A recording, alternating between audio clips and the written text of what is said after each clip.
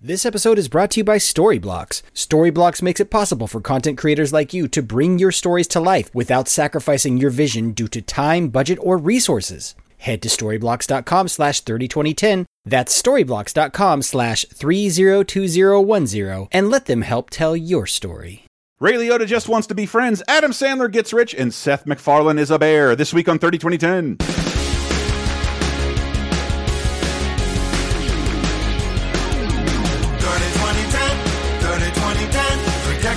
Sometimes associated videos. 30-20-10, 30-20-10. Surprises and excitement. Yes, we're going to the 90s and 2000s and 2010s on 30-20-10. Hello, everyone, and welcome to 30-20-10, the Laser Time Network's weekly pop culture time machine, telling you all the cool stuff that happened 30, 20, and 10 years ago. We're talking movies, TV, video games, music, and more. We're recording during the week of January 24th through the 30th right now, and we'll be covering 1992, 2002, and 2012 during that period, and it is packed. It is, with movies at least. It is a great time for movies in the summer, obviously. I'm one of your hosts, Chris Antista. Who else is with me? Cock-rocking king of Tampa, Diana Goodman. And I'm J.R. Rawls, and as far back as I can remember, I always wanted to be a psycho cop. Cannot wait to get into that a little bit. But yes, we'll be looking at the world 30, 20, 10 years ago. Got to thank our patrons off the top, right off the bat. Patreon.com/LaserTime. We got an ET show up for you featuring all of us and some guys from Talking Terrific Television. Because Diana's Classic Corner inspired a whole string of podcasts now because of how great the summer of '82 was 40 years ago. This week, bitches, we could talk for 6 hours about what comes out in Classic Corner just this week. Not an exaggeration. And if I'm not mistaken, the weird world we live in, one of those movies from 40 years ago was in the top 10 at the box office this week in 2022. Yeah, there was a re-release. Yeah. Wow. Yeah. But I saw people complaining it was not released in the proper aspect ratio, and that's some bullshit. Dude, I think Universal has always widened their films to fit your televisions rather than their little original letterbox presentation for theaters. But, I like that. I like not having the bars there. It fits my TV. I rewatched both of them, and yes, my fear of defibrillators continues every time. Moving back into 3020, I want to patreon.com/lasertime, $5, bunch of movie commentaries, bunch of extra shows. Moving on, January 24th to the 30th, 1992. Let's get started with T3. A little bit of news to bring you into the world of what's happening 30 years ago. The Supreme Court rules soliciting money can be banned at airports. Thus destroying the joke in Airplane. That's the only thing I thought of, because I am too young to really remember this, but he flips over the Hare Krishna because I saw the joke in one other thing. Yeah, that was a stereotype of airports. There'd be Hare Krishnas hanging out, trying to tell you the good word and soliciting money, and most of us have never seen that. Yeah, it lives on in my memory solely from jokes like this and in The Simpsons, but it disappeared when I was fairly young. But before then, it was a regular appearance. Yeah, and also in a little bit of American law, outlawed since 1975, pay toilets returned to New York City. I don't know what I've read so many articles for and against this. I don't know what to tell you. In 1970, there were 50,000 paid toilets in the U.S., but a series of lawsuits made them illegal for a while, and then some states went, okay, we can do this. Some states didn't. But basically, people need to pee. The upkeep and care of toilets isn't free. And if your city is cash-strapped, you may want a place you can pee. I don't know. Yeah, but then the problem is they're kind of expensive to put in because the ones they have now, they have a timer. The door will automatically open so you can't sleep in there. Yeah. They clean themselves, so they cost like $100-something grand to install. Wow. I've tried to use pay toilets in San Francisco, the big public pay toilets. Never. If someone goes in before me, either they're taking a homeless shower or they're shooting up, and I'm standing around waiting for 20 minutes. Yeah. But no, we need more of them. We need a freaking ton of them. That's pretty much what they became. They became a place to do drugs in the open, in private, and they had to build things that sprayed water on people to get them out. Maybe there's other ways we can address this issue that aren't squirting people in paid bathrooms. Move. Maybe we can do public toilets with toilet attendants like they do in Europe, where you gotta pay some little old lady who's knitting And if you don't pay her, oh my God, they get so mad. Okay, I was thinking about a much fancier. She down and scream at you in German. I don't have any experience in this. I was thinking about a much fancier bathroom attendant, but I can dig that. Other bit of news: former Prime Minister Margaret Thatcher joins the House of Lords as Baroness Thatcher of Kesteven. Yeah, I didn't have much time to research this. I don't understand why some prime ministers get to become lords and some do not. As far as I can see, it's just whoever has the political clout to make it happen. Yeah. Right now, the House of Lords is some bullshit, and who they elevate is some bullshit right now. Literally right now, they're elevating the guy who's been the editor of the Daily Mail for 1 billion years, and he is human trash. I'm sure his family loves him very much, but he is a bad person who has done bad things to Britain. And in our final bit, I don't know how the House of Lords makes no sense to me, and it sucks. Final bit of news. It's boring, but I like tech news, and I sort of never knew this. Dell unveils its lower-priced PC, which is very not low-priced given the year. The Dimension line. Dell's Dimension line continues, and I never knew that was a line introduced to tell the public this is cheaper than a regular Dell laptop. We're going to have a movie about cheap computers later. Ooh, okay. Neat. Have you ever seen the parody of Dell computers that there's this commercial that's trying to parody all those Job movies we were getting after he died, and it was all about the guy who made Dell computers, and it's all about it doesn't matter. Make it boxy. Make it boxy. More boxy than that. I want it to survive no longer than 18 months. If it does, it's a miracle. People of a certain generation have very strong, large toes because that's how we turn on our computers. And then finally moving on to movies, Batman Returns. If you didn't hear last week's episode, holy Lord, did we go off on Batman Returns. What a delight. What the Still fuck? number one. But we have some new movies here. And I just wanted to mention, because it's one of my favorite movies and has not one, but two remakes, retellings coming out. Pinocchio is out in theaters this summer 30 years ago for the last time it's ever been in theaters. That's how Disney made Pinocchio. Was a bomb after Snow White and slowly made its money back by re-releasing 8 times throughout the last century, and it does so for the last time in 1992, and it's in the top 10 at the box office right now. Well, yeah. Every generation of new kids, it's new to them. If it hasn't been on VHS, then it's just like, hey, let's go see this cartoon. You've never seen it. And you got my parents are psyched about it, so okay. You got Robert Zemeckis' odd, semi-terrible looking Disney Plus version coming out, and Guillermo del Toro's version for Netflix, which looks far more intriguing and possibly true to the source material. Movies out this week also include Gas Food Lodging with Brooke Adams, Fairuza Balk, Ian Sky, and James Brolin. Yeah, it's a good movie. I feel like it's more important than it is good. Like, it comes up in a lot of discussions of the indie movie boom of the early 90s. Indie movies getting taken seriously, getting to see larger audiences, because it's written and directed by Allison Anders, who in 1992, still not a lot of female filmmakers. Yeah. And making personal films that do really well at festivals, get picked up, actually go to theaters a bit, that do really, really well on VHS. Yeah. This is it's a good one. I mean, it's a personal story of, a single mom and her 2 daughters struggling with becoming teenagers and what do they want to do with their lives. It's kind of Fairuza Balk sort of returning more of a teenager instead of being a child actor. And the teenager feels like a real teenage girl to me. It's very easy to have this stereotype or this movie version of teenagers, especially women teenagers, I feel. But this just doesn't go there. It seems more honest and trying to tell its truth. Yeah. Yeah. It's one of those movies that just feels like a slice of life, just really well done. So yeah, Gas Food Lodging. Gas Food Lodging and doing well on VHS. And theatrical re-releases are a great segue into something I'm just going to let Diana go nuts on. Michelle Yeoh, who's just Everything Everywhere All at Once is available for rent on demand. That movie's amazing. So wonderful. And she's amazing in it. And it's hard to believe she's doing this kind of stuff 30 years after the fact. Jackie Chan in Super Cop. Yep. Sort of. Super Cop, a.k.a. Police Story 3. Police Story 3.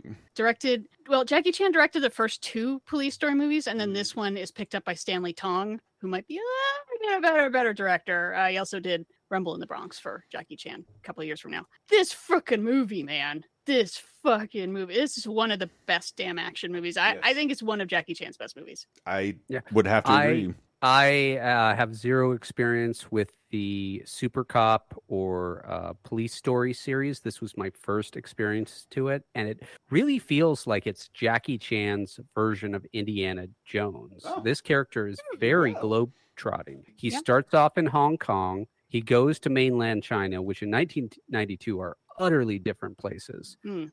Ends up in Malaysia, and you just see him go through all of these adventures. And at the very end, you see a blooper reel of all these stunts, you can't help thinking, how is he not dead about 10 times per second watching those bloopers? Yep. Yeah, and it's the same with Michelle Yeoh, this is not like her debut. She's been around for a little bit, but this is definitely her moving up to the big leagues. I think she also did Breakthrough. Yes, Madam, which I recommend because it's her and Cynthia Rothrock both kicking the shit out of people. I love her. But yeah, so he's a super cop, and he's got to go break up this gang. And Michelle Yeoh also has to break up this gang. She's also a cop. A bunch of it filmed in Malaysia, which is where Michelle Yeoh's from. So that's kind of nice. She actually gets to, and she jumps a motorcycle onto a moving train and then drives across the moving train. Yeah, it's an unforgettable sequence. Yeah. And at the very end, the bad guy dies by getting hit by an exploding helicopter and then run over by a train. So he's not like a super villain or anything. He's just a regular dude. So that is a dead dude. Just a guy. And there's some crazy helicopter stunts in this too. Like that helicopter is just like cruising along a city street. It's like 5 feet off the ground, and there's cars driving by. What the fuck? And yeah, people are jumping onto moving cars. People are jumping onto moving trains, onto moving buses. When this finally came out in the U.S., I think after Rumble in the Bronx, we got kind of a run of previous Jackie Chan movies that hadn't come out in the U.S. And this one was basically marketed as Jackie Chan and Lady Jackie Chan, and that is so fucking true. Yeah. Michelle Yeoh is insane. And thanks to those deals, because that's why I thought it was important to mention along with Pinocchio, because I know attentive listeners hear Super Cop and like 92, that doesn't sound right. And yeah, I'm not going to pretend I knew a lot about Jackie Chan. I knew who he was and maybe saw one of his movies. But when Rumble in the Bronx was released, I've never seen anything like that in my lifetime. They started re-releasing his films in theaters in completely different orders. Like a movie from the 70s is re-released in theaters and hits the top 3 at the box office because of us just being able to discover Jackie Chan, even though mom and pop video stores were there for us. We just didn't pay attention. So Super Cop comes out in theaters 4 years later, distributed by a major American distributor, meaning you can find this Super Cop Police Story 3 way easier than the other police stories because it's still in perpetuity falls under the line of American distribution. Easily available. I don't think anything like that could ever happen again. You know, if there's some action star or movie series around the world, it's just going to end up on your streaming service. It's not ever going to. Most streaming services are locking down global rights for everything they produce originally because it's been stupidly complicated for years and it really didn't need to be. But, you know, we wouldn't have awesome Gamera dubs without it.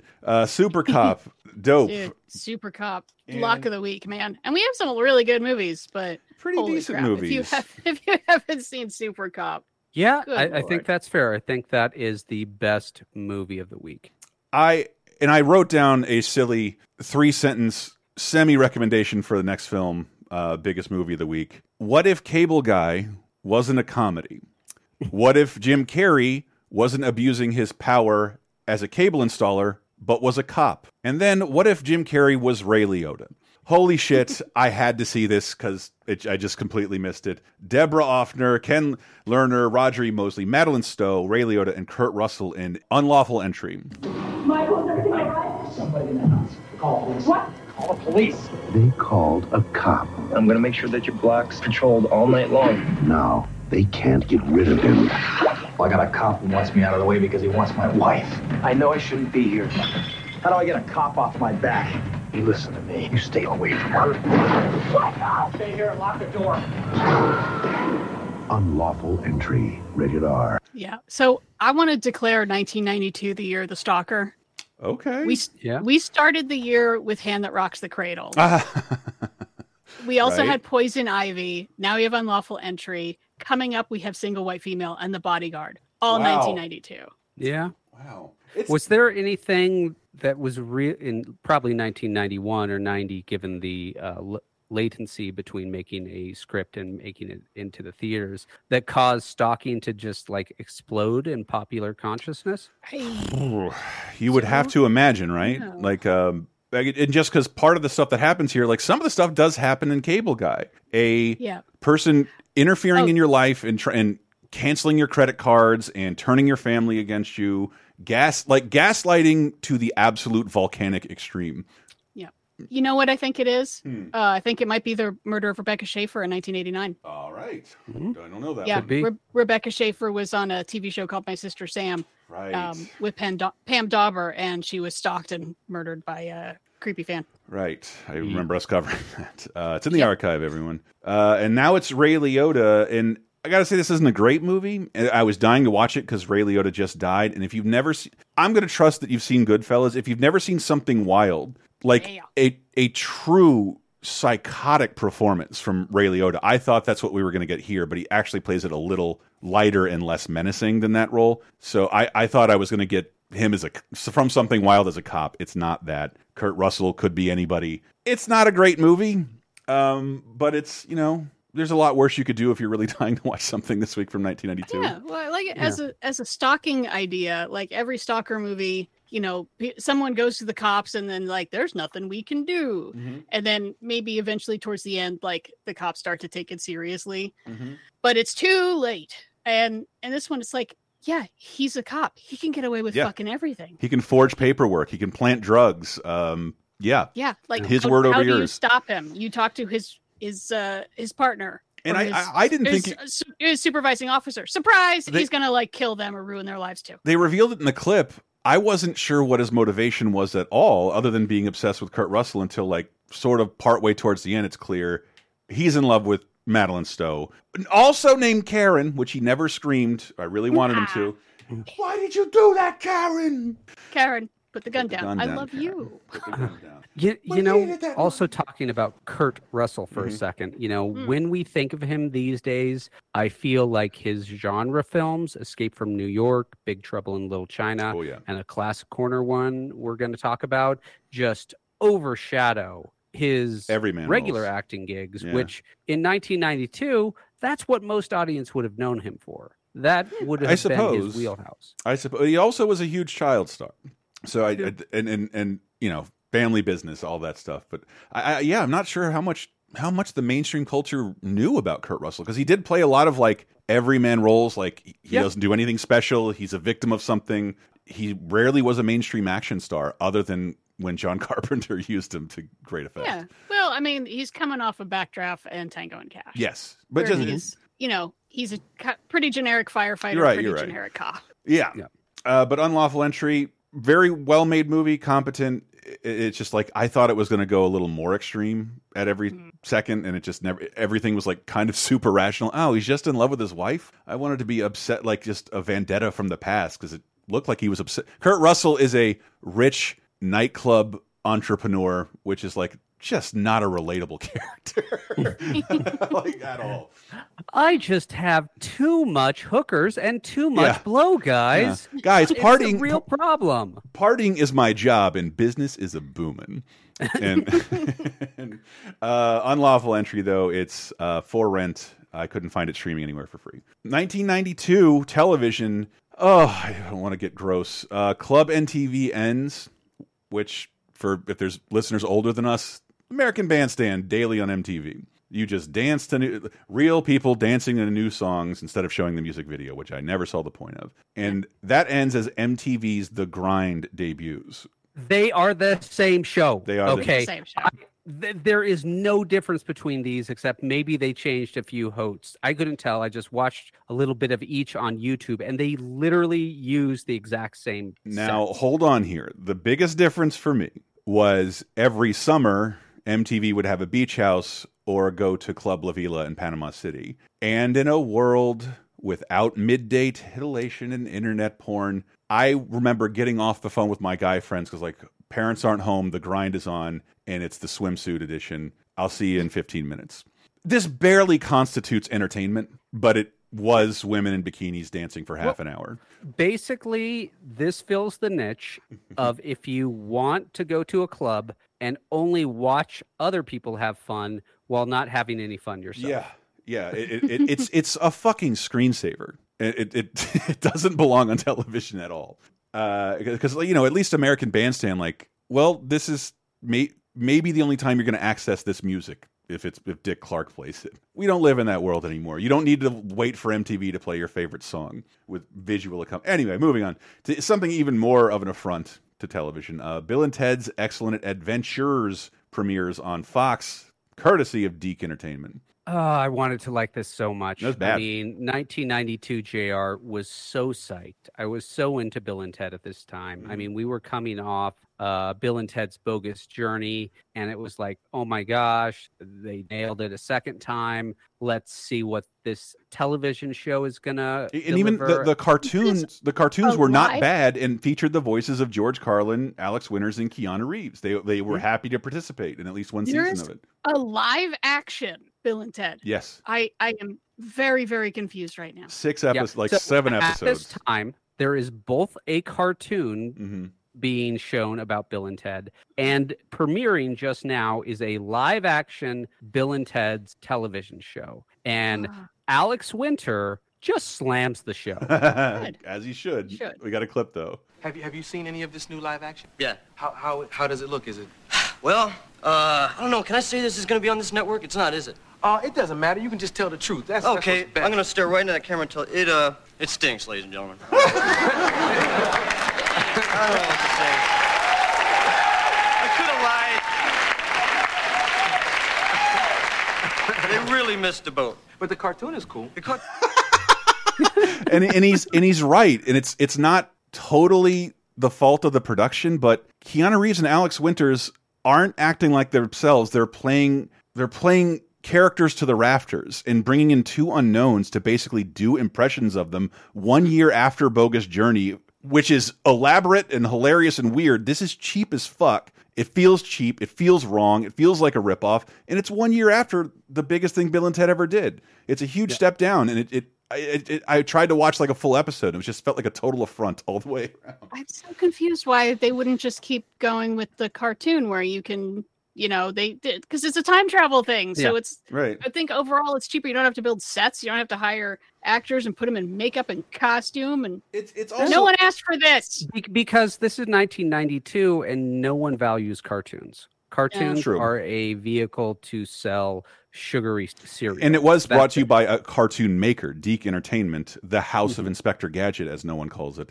They had the rights to Bill and Ted and didn't make much live action stuff, but utilized that. They're a kids' production studio, so having this not good, pale comparison show with a children's production house on in prime time didn't sit right for anybody. It was canceled pretty quickly. Yeah. But I remember just watching it with my friend and like so excited when it was starting, and then just our faces just like falling within the first 5 minutes. And super disappointing.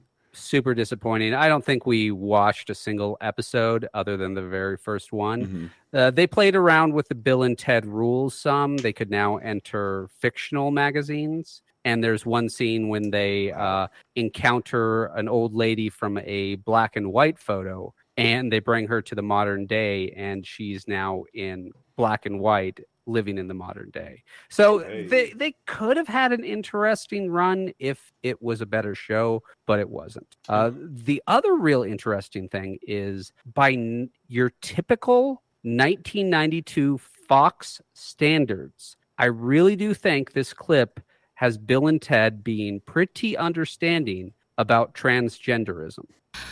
No, Mona, you don't understand. I don't feel angry. I feel pretty. Got a dress on under his clothes. Ted, the Dr. Jeet is tinkering with his sexual orientation. Oh, Mona.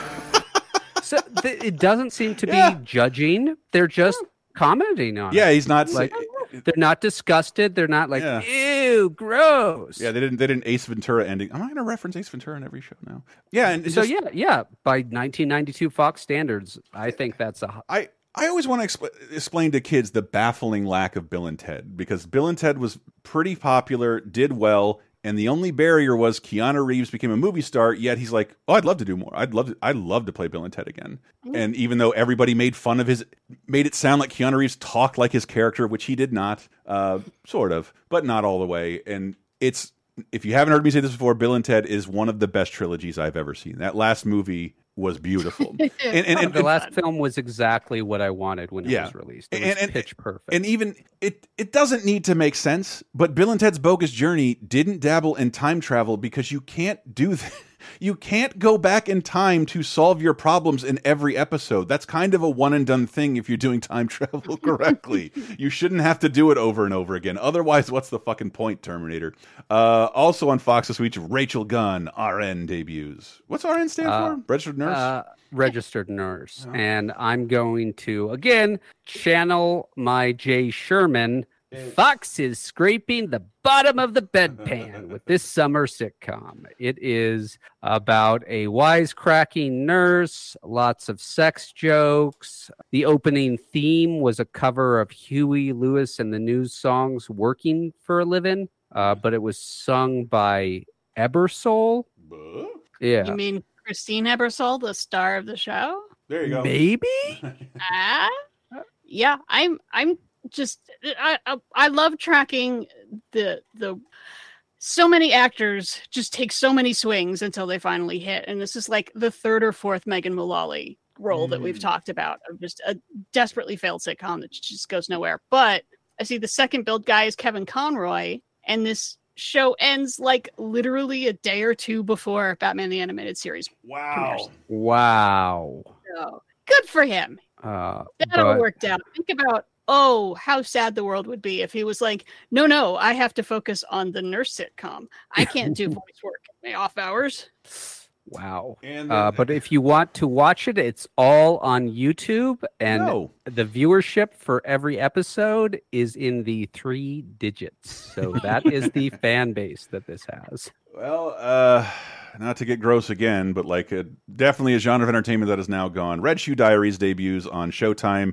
And it was always, I didn't have Showtime, but if you're over at a friend's house, it's like guaranteed one set of boobs per episode. You'll might as well tune in. And you won't be surprised when you learn David Duchovny is awesome in The X-Files, because this is basically his first big performance. He's kind of the lead of the series. Well, he's the framing device. He is. You don't get any idea of like what his talents are, because his job is to walk around with a dog, go to a P.O. box, open a letter, and stare at it.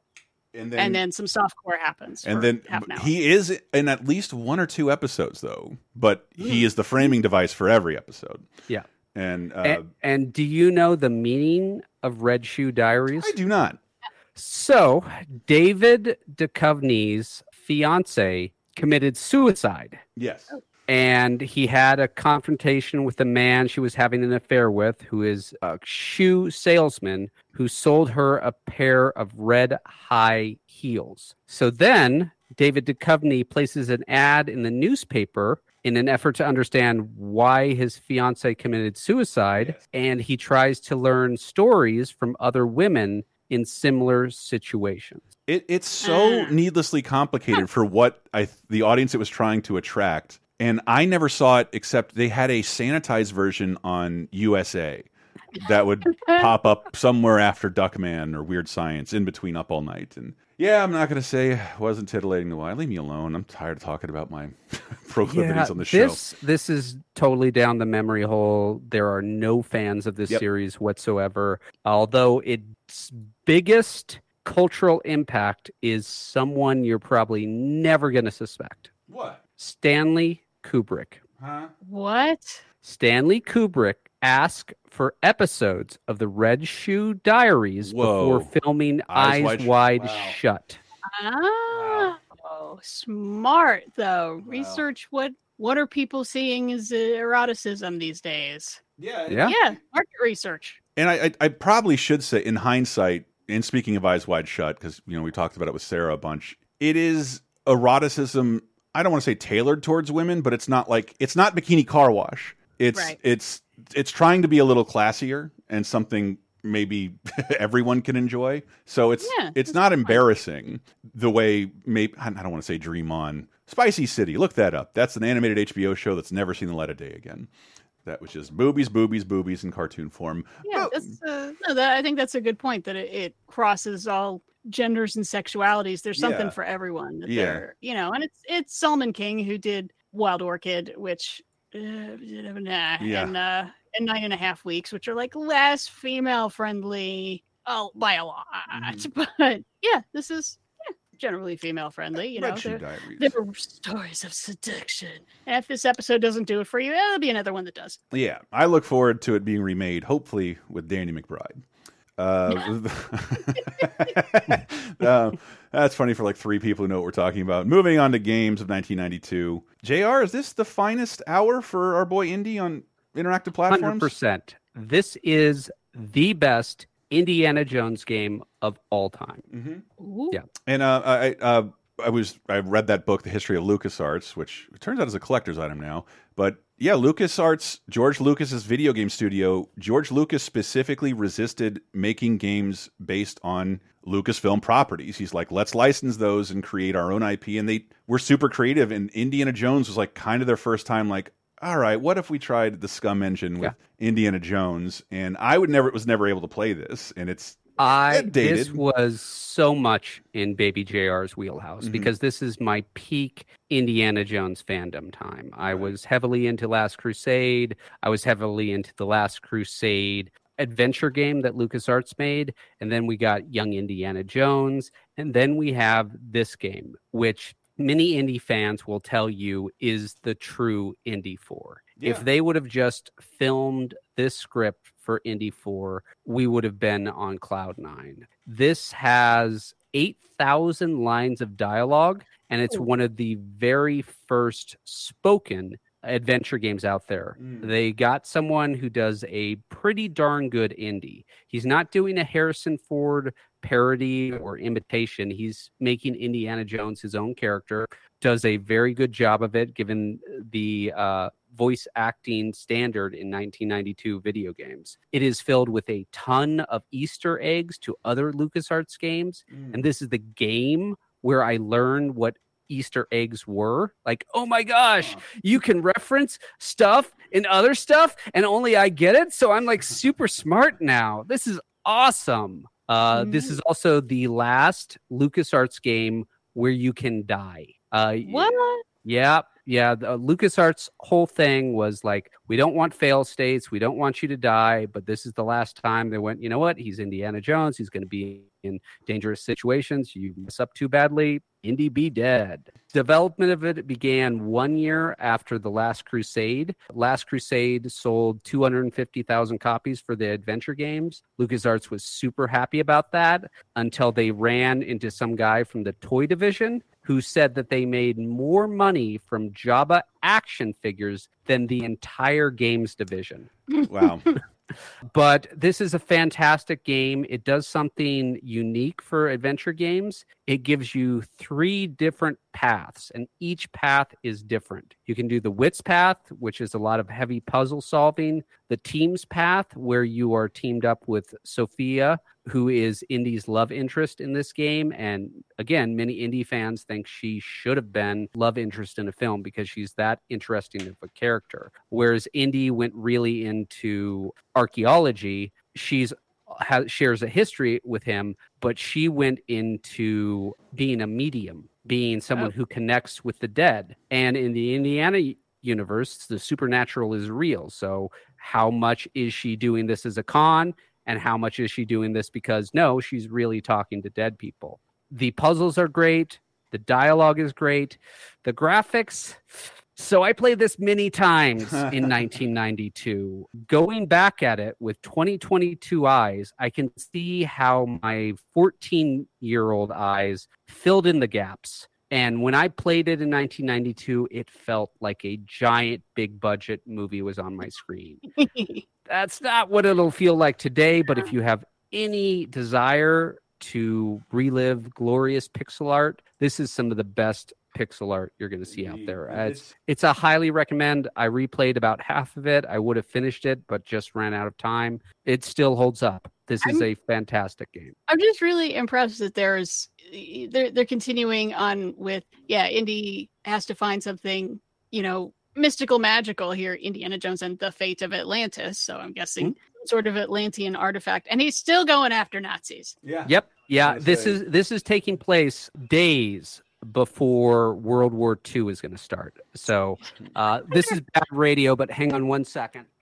I wonder if they've mapped out like every day of the Nazi rise to power has been filled with some sort of Indiana Jones adventure. What is that, JR? JR has some art. Well, it's the game box art, but this is the game box art turned into a movie poster on Etsy. Wow, all right. I think it's really solid. It's nice art. Look cool. There's camels. There's some guys. This is the prime figure from the game. You feed him Atlantean super metal, which powers him and turns him. And the Atlanteans have super tech, and that's why the Nazis want it. And the very ending is great. You have to choose whether to become a god or not, and guess if becoming a god is a good thing or a bad thing. It always works out great. It always works out great. There's no lesson to be learned there at all. Yeah, that's the constant theme of religion and literature is try to become a god. It's going to work out great for you. I've been told if I'm asked if I am a god, I'm supposed to say yes. Yes, but that's different from becoming a god. But then you say no, then I will say, then die, and throw lightning at you. In a very similar vein, Star Trek. So is Indiana Jones and the Fate of Atlantis still available? Well, I was going to mention that after this. So many wonderful things about it. These have all been hard to find for a really long time, but lately, Good Old Games and especially Lucas under Disney have been really good about getting these games out in public, and both of these games are available despite licensing drawbacks. It's exciting to say. So is 30 years old this week, and this is hard to think about Star Trek being younger than Ren and Stimpy is now. Star Trek, the 25th anniversary edition. You know that scene in The Last Crusade where he just ages? As you said that. I just Matt Damon, Private Ryan you. Star Trek 25th anniversary edition is a game somewhat similar to Indiana Jones, available on PC, but also reunites all the cast who are all alive. And This is the last time the original cast all acts together, because soon after this, they'll start dying off. Yeah, because Bones had to go hold out because of his death. Yeah. jerk. But this feels like you're playing the Star Trek TV show, which is the first time that's ever been true for any Star Trek video game. Most Star Trek video games before this, you're flying around, you're essentially doing a battle simulation, which is not what most episodes of the series are. This game, it has a little battle, but you're going to different planets, you're talking to people, you're encountering moral quandaries, you're doing everything that you'd want to do in a Star Trek game. And there's 7 different episodes, so they're quick mini puzzles. There's no real overarching thing. You can bust through an episode and get to the next one. They do grade you, so you can solve things in a very un-Star Trek way. You can break the Prime Directive and win the episode, but it'll be like, you're kind of a bad captain. And it gives you a score on how Star Trek-y you're being, which I think is a great it's pretty good. I'm like, well, you achieved the objective, but you killed everybody. That's not what we do. That's exactly how it plays down. And I think so. I like that. They nailed the Star Trek aesthetic and tone. This is another high recommend for me. If you have any nostalgia for the original series, you'll be like, well, I'm watching and playing an episode I've never seen before. And it's available on Steam and Good Old Games. And books of 1992, Children of Men by P.D. James. Ooh. Yeah, the big difference between this and the movie, which I also highly recommend, is there is a much bigger religious undertone to the book than in the movie, which to me makes perfect sense. I mean, having all children stop being bored would be regarded as an act of God by the majority of the planet. And Truman by David McCullough is also out. Truman by David McCullough is out, and that's a thick ass biography. Yes, this is oh shit. 1,117 pages. And it's actually going to get referenced in pop culture a couple of times. There's an episode of Murphy Brown where they're talking about this, and it's like, oh, yeah, that's a great book. Have you read it? Have you seen how thick it is? But it took David McCullough 10 years to write. He started out writing a biography of Pablo Picasso and stopped because he hated Picasso. He did not want to spend a decade immersed in the life of someone he was just like, you're an asshole. You blundered into success. You didn't work for it, really. You just became famous at a very young age, and then you were an asshole for the rest of your life. I don't want to write about you. And he looked around and he found Truman, who is the last poor president we have ever had. Since Harry Truman, if you adjust for inflation, every president we've had has been a millionaire. Yeah, born into wealth. Maybe not George H.W. Bush. Yeah, much wealthier after. Yeah, Nixon was born pretty poor. Right. Yeah, Nixon was born poor. But yeah, I'm talking about when they assumed office, if you adjust for inflation, since Harry Truman, every president's net worth has been over $1 million. Wow. Dang. We do love rich people in office. Got to get over that. It's the only way to get into office. That's true. And then moving on to the music of 1992. Whew, I'll Be There by Mariah Carey, still #1. Didn't know you snuck in a Michael Jackson song, Diana. I forgot. I just didn't connect with me. Yeah, from an Unplugged special. Yeah. Mariah Carey Unplugged. And then we also have new releases in music, such as Dehumanizer by Black Sabbath, the first with Ronnie James Dio in a decade. Black Moon, the first Emerson, Lake and Palmer album in 14 years. What is going on this week? Last Rites by Skinny Puppy, Somewhere Far Beyond by Blind Guardian, The Art of Rebellion by Suicidal Tendencies, Come On, Come On by Mary Chapin Carpenter, Kiss My Black Ass by MC Ren, Dry, the studio debut of PJ Harvey, and the single soundtrack, which is like... It begins! That was when I noticed music was changing with my peer group. Like, what the fuck is this movie singles? And like, who cares? This is like the only way to get these songs from these new bands. What bands are they? It begins. It's Cameron Crowe, so they're all fantastic. Yeah, it's to me. This is, I do consider the single soundtrack the dawn of the alternative music scene, because. Yeah, I'm going to remind my friend who I'm still talking to. We went to the store to get the single soundtrack, and he'd explain to me what all this was. A way to get music from 12 up-and-coming bands for the price of one album, which, you know, in the non-Spotify, iTunes world was fucking impossible. Yeah, and it's got some absolute bangers on there.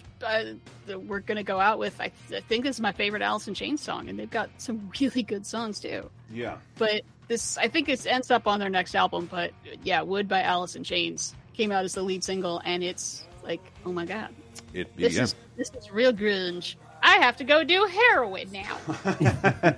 We'll all take a break to go do a little heroin, but you know, let Lane Staley soothe you with Wood. But we will be right back with 2002, and it's just going to get even bigger, folks.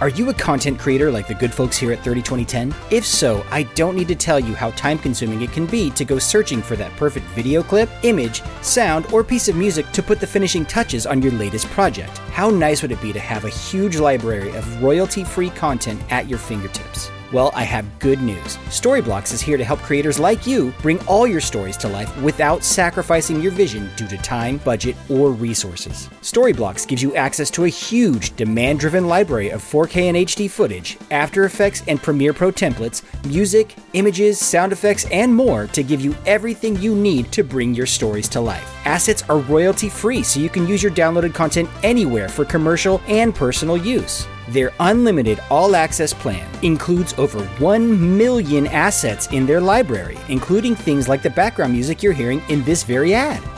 Whether you're a seasoned content creator or someone just dabbling with your first YouTube or Twitch channel, Storyblocks offers a selection of flexible subscriptions that fit every budget and scale to give you all the content and tools you need to focus on what's most important, creating. So what are you waiting for? Get started today at storyblocks.com/302010. Once again, that's storyblocks.com/302010. I feel like busting loose, and I feel like touching you. And can't nobody stop the juice. So baby, tell me what's the use? I said it's getting hot in here, so take off all your clothes. I am getting so hot, I wanna take my clothes off. Coming into 2002 with Hot in Here by Nelly. It's number one, finally knocking down Foolish by Ashanti after 2.5 months of dominance. Whew. Finally. And what's not to like about Nelly? Oh, God, why do I say that? I don't want to learn what he's actually done in his real life. So this song came out while I was living in Japan. I was completely isolated from the American music scene, with the sole exception of animated music videos. This is where people would take popular songs and cut them with anime. And so there's a whole host of songs, which my mental image is anime. And this is one of those. So anytime I hear Hot in Here by Nelly, I picture this like montage of Japanese anime girls going to steam baths. And Okay, they really went with a theme there. All right, well, welcome to 2002, June 24th to the 30th. We also have new releases in the field of music, featuring 3 by Soulfly, Born to Reign by Will Smith, God's Favorite by N-O-R-E, am I saying that right? The self-titled debut of The Used, Nellyville by Nelly, aforementioned, yeah.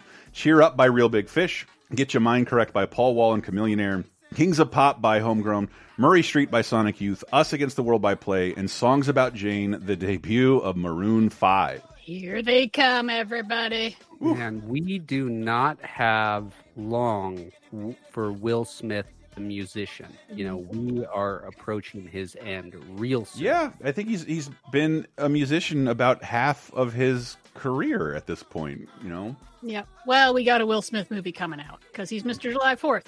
I know. He just, but I discovered Fresh Prince very early through love of comedy, and I loved Fresh Prince and DJ Jazzy Jeff. So he's always like a musician first to me, but you know, I can see why other people wouldn't think of it that way. A little bit. And also, because Nellyville by Nelly came out, I have to point out the video for the song Dilemma featuring Kelly Rowland has a point where someone is texting someone, and if you screenshot it, they're just typing in an Excel spreadsheet on their phone. And a little bit of news to bring you into the wonderful world of 2002. On June 29th, U.S. Vice President Dick Cheney serves as acting president for 2.5 hours while President George W. Bush undergoes a colonoscopy. I just remember a bunch of cartoons at this time of like Dick Cheney looming over an unconscious George W. going, soon. This was the plan. Soon. And let's get into movies of 2002 because there are a lot of them. Brazil won the 5th World Cup title, defeating Germany. Be the Reds. Yep. Okay, and it's their last one. They haven't won since. All right, now I'm going to move on to movies of 2002, January 24th to the 30th. We got the first 20 million is always the hardest with Adam Garcia, Rosario Dawson, Jake Busey, and Enrico Colantoni and Ethan Suplee. Yeah, this is kind of an odd one. It's co-written by Jon Favreau, and it's kind of Silicon Valley in a way before Silicon Valley. It's about a bunch of folks who've been hired to try to make a $99 PC. What? And what can you strip out of a PC to make it cheaper and cheaper and cheaper? And it doesn't have a hard drive. Everything's online. It doesn't have a keyboard. It's got the virtual reality gloves you type with. And I admit I didn't get around to watching it. The reviews were like, it was interesting, it was cute, but it was just sort of shrug. And we also have Arthur Bridges, Tyler Long, Jake Richardson, Vincent D'Onofrio, Jodie Foster, Jenna Malone, Kieran Culkin, and Emil Hirsch in The Dangerous Lives of Altar Boys. And boy, does this title make you think it's a different movie. Yeah. Yeah, wasn't quite the connotations in 2002. It's a bunch of boys dealing with being under the control of a nun who has pretty much zero understanding of what it's like to be a teenage boy. I mean, most adults lead fairly predictable, routine existence, but the teenage years are a period of growth, change, experimentation, and this film really delves into that inherent inherent conflict. Also has animation by Todd McFarlane. Hey. So. Yeah, it kind of made me think of Dead Poets Society, but they don't have a teacher figure, but they do have comic books. And yeah, I thought it was pretty fun. And it kind of disappeared. And I don't know if it's just maybe the title confused people, thought it was going to be serious, because it's not serious. You know, it's not what you think it's going to be. But yeah, overall, I liked it. And just kind of came and went. Also out this week, Melissa McCarthy, Nina Falk, Harry J. Lennox, Sam Ball, Marissa Coughlin, there we go, Dominic Swain, Brenda Blethyn, Hank Harrison, Christina Ricci in Pumpkin. This is the one she has the pig nose? No, that's Penelope. No. This is the one where she is a sorority girl who falls for a guy who's developmentally disabled. Wow. Okay. And how does it handle that, honestly? I feel like a dick that I did not get a chance to go watch this. But reviews were like, okay. I have a feeling it does not hold up as well as one would expect, but apparently it's treated pretty respectfully. I mean, there's the conflict of, can this guy consent to this relationship? There's also conflict with his mom about, like, people with disabilities still have sexual feelings, you know? Yeah. They're not sweet, innocent little creatures. He's a man's got feelings. So yeah, and then it's all about, you know, all the sorority sisters, first they give her shit and then they like kind of come around to her side and fight for true love. And so please put in the comments if you've seen Pumpkin more recently, what your memories of it are. And the biggest disappointment for me not being able to watch this week is the next movie, and you'll know why when I start reading off some of the credits here. Maurice LaMarche, Tress MacNeille. I wonder what medium this is going through. Christopher Lloyd, Jennifer Jason Leigh, Paul Sorvino, Dan Castellaneta, Jamil Walker-Smith, Francesca Marie Smith, Spencer Klein. It's Hey Arnold the movie. But is in trouble. Out with the old, in with the new. What's wrong with old things? Some old things are great. Yeah, like Mrs. Vitello. Whippersnapper. And it's Arnold to the rescue. What's the plan? We're gonna need some special equipment. Do the belts come in any other colors? Black or pink? We'll take black. This summer, the future of an entire city rests in his hands. Hey Arnold, the movie. My brave little football-headed hero. Starts Friday, June 28th. Yeah. So I think this film actually raises an important question about a subset of films.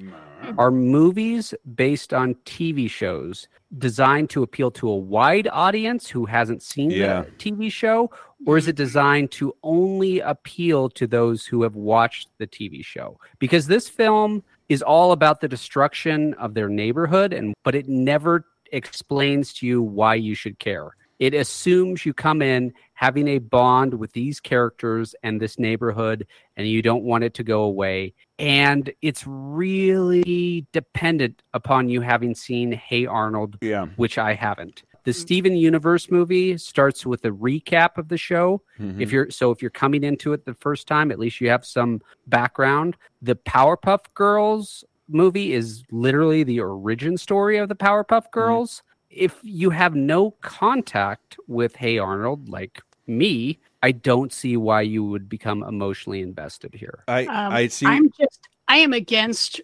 gentrification and slum clearance. How about that? All right. I don't like entire neighborhoods being bulldozed to build a mall or some shit. You bring up a good point, because this, to me, Hey Arnold occupies so many fascinating aspects of animation history, and part of this, the only reason it was greenlit is because of the success of the Rugrats movie, which was considerably more of a mainstream powerhouse than Hey Arnold. It had success all over the place, so Nickelodeon started offering up multiple movie deals for currently running Nicktoons. Hey Arnold, I have always been familiar with Arnold as a character. It is created by Craig Bartlett, who is married to Lisa Simpson. By that I mean Lisa Groening. And Matt Groening basically helped finance and get Arnold moving. I think Arnold premiered in claymation shorts for Sesame Street. If you had Simpsons Magazine in the 90s, the big comic in there was Hey Arnold, with all these characters well before the show ever existed.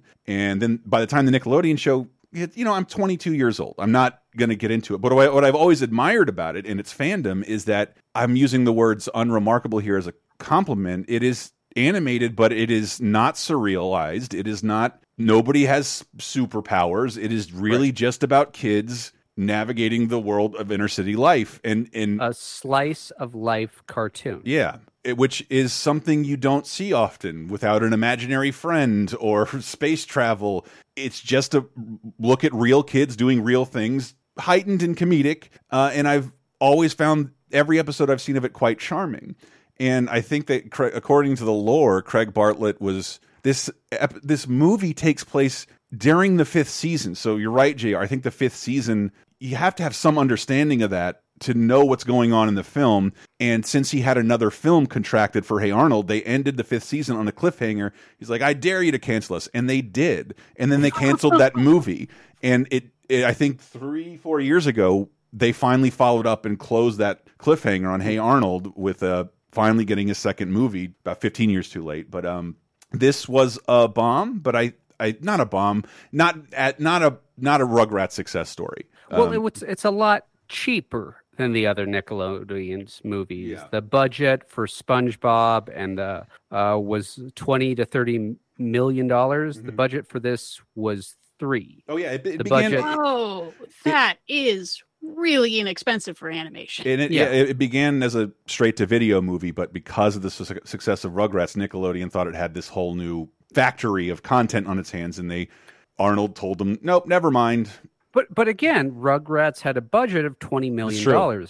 If you're coming in there going, you know what? Why don't we expect the same results from our $3 million film as from our $20 or $30 million film? You're an idiot. Yeah. That's dumb. Yeah. Don't expect that. And what that also leads to is, I just wanted to watch more of it to see. I love cartoons. If you're not familiar with me on the show, I love animated movies, and I'm especially fascinated right now with animated TV shows that get turned into movies because they usually get more time, more resources, and more work goes into it, and it always looks better. And this sort of does, but I just want to say I'm still in awe of what Bob's Burgers did. That is a show that is not seemingly designed to be visually appealing in any way, and that movie is lavish. It is the most significant upgrade in animation I've ever seen from a television show to a movie, and I think other than Rugrats had a little bit of that, beyond widescreen, like just shots you would never see in the normal show, effects you'd never see in the normal show. I don't know Arnold enough to know that from the clips I watched, but I was fascinated to check that out because it should be, your theatrical experience should be more significant. And that, I love the SpongeBob movie, but it's hard to say that, like, could you have not animated this in the show? Maybe you couldn't have gotten a real life David Hasselhoff boat. That looks expensive, but yeah, Bob's Burgers, they just released like that music video. It is so beautiful to look at and something they could never do on a television budget. I want to touch on something you said earlier. Sure. Haven't seen a single episode of the show, but you say it's down to earth, slice of life, and just about the inner city. Have you seen the fandom from younger people online about this show? It is very real, and like it people love it. It holds up a lot better than a lot of the other Nicktoons around this period. And I can see that. People want to see their lived experience. So if you have a cartoon about inner city life, I can't think of another one. So, of course, you'd latch on to the only one you have. But in this movie, they become black-suited spies with a sexy spy lady. And that doesn't seem down-to-earth grounded to me. Oh, well, I mean, it could have gone. I'm not the Hey Arnold expert. It was just like, as I get older, I'm kind of fascinated by like shows like this and Doug, which like, have a lot of imaginary fantastical sequences, but are grounded in the real life of kids. And I think it's, not knowing, I don't have kids myself, but it's gotta be something kids don't know they appreciate at the time. Because I know I did in hindsight. Like most of the reviews were saying it feels like a episode that's just been stretched out and might have been stretched a little far, which is a bummer, because like I said, I mean, it's about them protecting the neighborhood from an evil developer, which work. And, it has to do with like, it turns out it's been declared a historical landmark. But then, the evil developer like has hidden the proof of that, and they have to try to sneak in and get the proof. And there's a Deep Throat character named Deep Voice. Hello. Beautiful. You get all the credit for that joke. I love that. Especially sneaking into a kid's movie. Yeah. Here's a kid's movie disguised as something for adults, I guess. Maybe a certain celebrity at their most, I don't even know what to say. Steve Buscemi. Look at this cast. Steve Buscemi, Harvard personnel, Conchita Ferrell, Peter Dante, Rob Schneider, Eric Avery, John Turturro, Alan Covert, Peter Gallagher, Winona Ryder, Adam Sandler, and co-starring the Wendy's franchise, as well as that Cocoa Pebbles. Never mind. Ladies and gentlemen, number one at the box office, it's Adam Sandler's Mr. Deeds. They just inherited $40 billion. The Butler. Boy, you kind of snuck up on me there. I am very, very sneaky, sir. The Country Club. Sorry about that, dude. The Fine Dining. Thanks for stopping, buddy. This is unbelievable. From the producers of Big Daddy. Rich boy. Get ready. Chop that wood. For the most unlikely billionaire. Adam Sandler is... Oh, that got you right in the throat, huh? Mr. Deeds. It does feel like the Sandler machine is at its most lazy.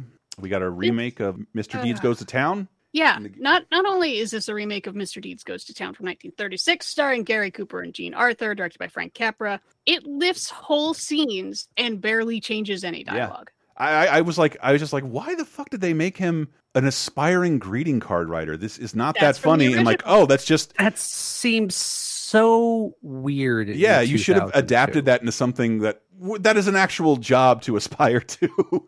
And they weren't very creative in it. But I mean, that's very Capra-esque, but it's not what I associate with Adam Sandler, or even the character we see Adam Sandler in here. Like, his whole thing is he's a super, super nice guy, just the nicest guy you'd ever want to meet. But they still feel the need to show you that he can beat the shit out of anyone he chooses to. Yeah. Multiple times. It's just like, okay, here's the nicest guy in the world beating someone up. I mean, is that just written into his contract at this time, where he's like, I will only play this character if everyone can see how tough I am? I think it's just kind of the laziness of Sandler movies during this period, because they rely on a lot of slapstick from the star, and that just always manifests itself with punches in the faces and kicks in the nuts. Always. And like, this is, to me, the bloom was sort of off the rose with me and Adam Sandler. I do think some of his movies are still fun. And I think even if you hate this and think it's not funny, it's clear people have fun working on these. And maybe you don't like your Alan Coverts and other Sandler staples, but like Steve Buscemi and John Turturro are having a great time, and it's fun to watch. And they keep coming back to do it over and over again. They're good stuff all the time. They're having such a great time playing these kooky characters. Why should I pay them money? What do you mean? Yeah. Oh, why should I pay them money if they're having such a good time? No one pays me money when I have a good time. But they accept all these lesser roles to play something weird and just be part of a scene. I like it, and I feel part of that scene sometimes, which is why I give such a pass to terrible Adam Sandler movies. But this really is pretty terrible. Here's my thing, though. When I revisit old Adam Sandler films that I'm nostalgic for, you know, Billy Madison, Happy Gilmore, The Wedding Singer, they hold up. I'm like, hey, this is still good. I'm still finding this funny. Yeah, it's a bit dated, but I'm still laughing. It's good. When I run across Adam Sandler movies that I never saw, just didn't just pass me by, which this one did. I watched it for the first time for the show. I'm just like, this is not funny. Yeah. I'm not laughing. Yes. And it makes me question my enjoyment of Billy Madison and Happy Gilmore. That has a lot. Your age has a lot to do with it. But like the last time I had anything resembling cable, these movies are like Bowie, TBS, and MTV. MTV every weekend plays nothing but Adam Sandler movies from this era. So people do enjoy them. And I'm watching this and like, this is objectively not good. Winona Ryder has stated, I probably shouldn't have done that, and that wasn't a good role for me, and I'm not sure I like the movie very much. But, you know, it's a good payday, and everyone seems to have fun working on a Sandler film. And that's part of the reason people hate him online. He literally writes movies around having vacations for him and all his friends. Let's shoot it in Hawaii again. This feels something lazier in this, especially that it's a pretty lazy remake, too. I think this is the worst love story of any Adam Sandler film I've seen. There may be worse ones, but it's just so like, I don't believe this. Yeah. I don't have the slightest bit of investment. All I could think of was Hudsucker Proxy. Like this. Yeah. Yeah. It's the same story because it's from the original that, you know, she's a journalist who's trying to, named Smitty. Journalist is be his love interest so she can get the gossipy scoop on this guy who has inherited small town guy who's inherited $1 billion from an uncle he's never met. It's just stupid and just I don't know. There are funny moments in it, but it's like, to me, this is on the bad end of Sandler stuff. Yeah, I found most of the funny moments, or at least half of the funny moments, were just carried over from the original, which is like, dude, you're stealing 70-year-old jokes. Yeah. I didn't. What did that say? The original, it totally holds up. The biggest difference between the two, besides the amount of money he inherits, which is only $20 million in the original, but it was during the Depression, right? That the ending they changed, because for some reason in the 30s, a lot of movies end with a judge telling everyone what to do. Like they do a Deus Ex Machina. Everyone ends up in court, and then all the truth comes out, and then the good guys win. And it seems kind of anticlimactic, I think, to do that in 2002. So they have like a shareholder showdown kind of thing. But it's just like, I don't care. Yeah. I don't care. I don't want this. I don't need this. Remake bad movies, not good ones. The original is good and it holds up and you can watch it and it's fun. Not recommended.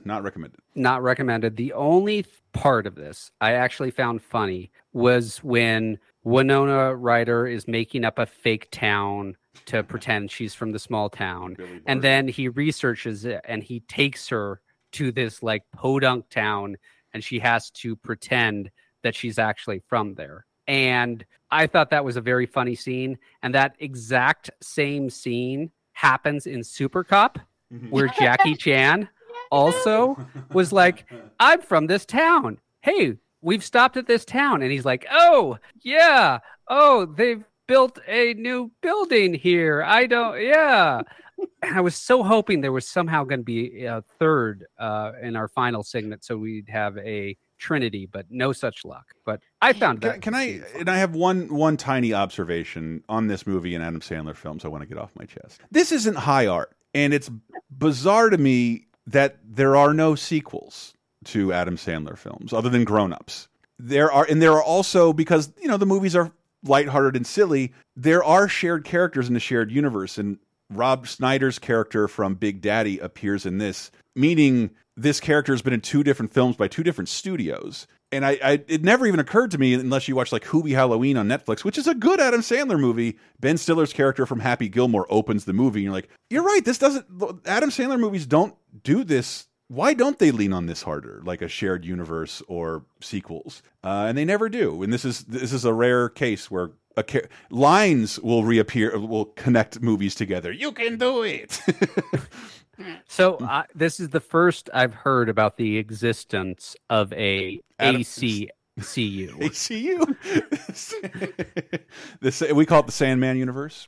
Sandman universe, but yeah. And again, it's interesting because it's 2 different studios. Usually, that's not allowed to happen. Moving on to television, which is light this week in 2002. Sorority Life debuts. Is that MTV? Mm-hmm. Okay. This lasts 3 seasons and 1 spinoff. There's a great YouTube video on it by the editor of it, and apparently the first cut, MTV was like, we're going to scrap this. This is stupid. This is dumb. No one will watch this. Power of editing. He managed to insert a plot into the first episode. It's about a Jewish sorority, and the conflict in the first episode is at least partially that a whole bunch of non-Jewish girls are pledging to this sorority because they want to be on the reality television show. Oh. Yeah. I appreciate them having the plot be about that they are a reality television show instead of just pretending it's not happening and that people just want to be on TV. Yep. Is it a reality show? I'm just so confused here. Yeah, this is a reality show about girls pledging sororities. Yeah. How do you cancel a reality show and then give it a spinoff? That's not reality. If this isn't working, why give it a spinoff if it's real? I don't get it. Yeah. I guess it's, they're doing a real world, but they have a built-in cast already. And then speaking of things don't care. We don't get, possibly due to age, Mary-Kate and Ashley in Action ends. What the fuck is this? Yeah, it's an animated version of Mary-Kate and Ashley Olsen. There's a series of books. It was canceled after 1 season due to low ratings, and it's the very last TV series to star both Mary-Kate and Ashley. So one of them doesn't like to act anymore. Too busy being billionaires. Yep. And moving on to 2002 video games, Barbarian on PS2. It's a 3D fighting game, and I feel like the Barbarian niche was pretty dead in 2002. Like, I mean, a little... You would think, but I'm in the games industry in 4 or 5 years, and there are so many fucking Conan games coming out, which I also don't understand. I get Conan because he specifically has name brand recognition, right? But just generic Barbarian, I'm not sure. Yeah, that's really more of like a He-Man, like in the He-Man era. And then we also have Men in Black 2: Alien Escape on PS2. Now I'm really confused. A video game and an album from Will Smith. I wonder if Men in Black 2 is coming out next week. There you go. And because we just talked about Men in Black 3, I forgot it's like kind of an even 10 years. Yeah, we just talked about 3, but not 2. Really good. And then I remember this very well on 2002, the book Aragon, The Inheritance Cycle, Part 1, by a young kid, right? He's like 15. He was 17 when he wrote this. Mm-hmm. I mean, you can make the case that it's a ripoff of Star Wars, but it's for a 17-year-old, it's a really good ripoff of Star Wars. Yeah, and something about it has to stand up because, you know, I go to bookstores still all the time, and the cover to me is pretty iconic, and it's always there in plentiful amounts. And this, sadly, it failed at every adaptation they ever tried, and failed to adapt itself to video games and movies. Yet the books keeps meeting the eyes and approval of young readers. So good on Aragon, for real. And you know what? That about wraps up 2002, but 2012 is madness. It's packed, damn it. Madness. Oh my God. But don't move. We got a lot more to talk about. We'll take you out with This Love by Maroon 5, which is really just getting started. But we'll be right back in just a moment. Stay there. Oh, this love has taken its toll on me. She said goodbye too many times before. And her heart is breaking in front of me.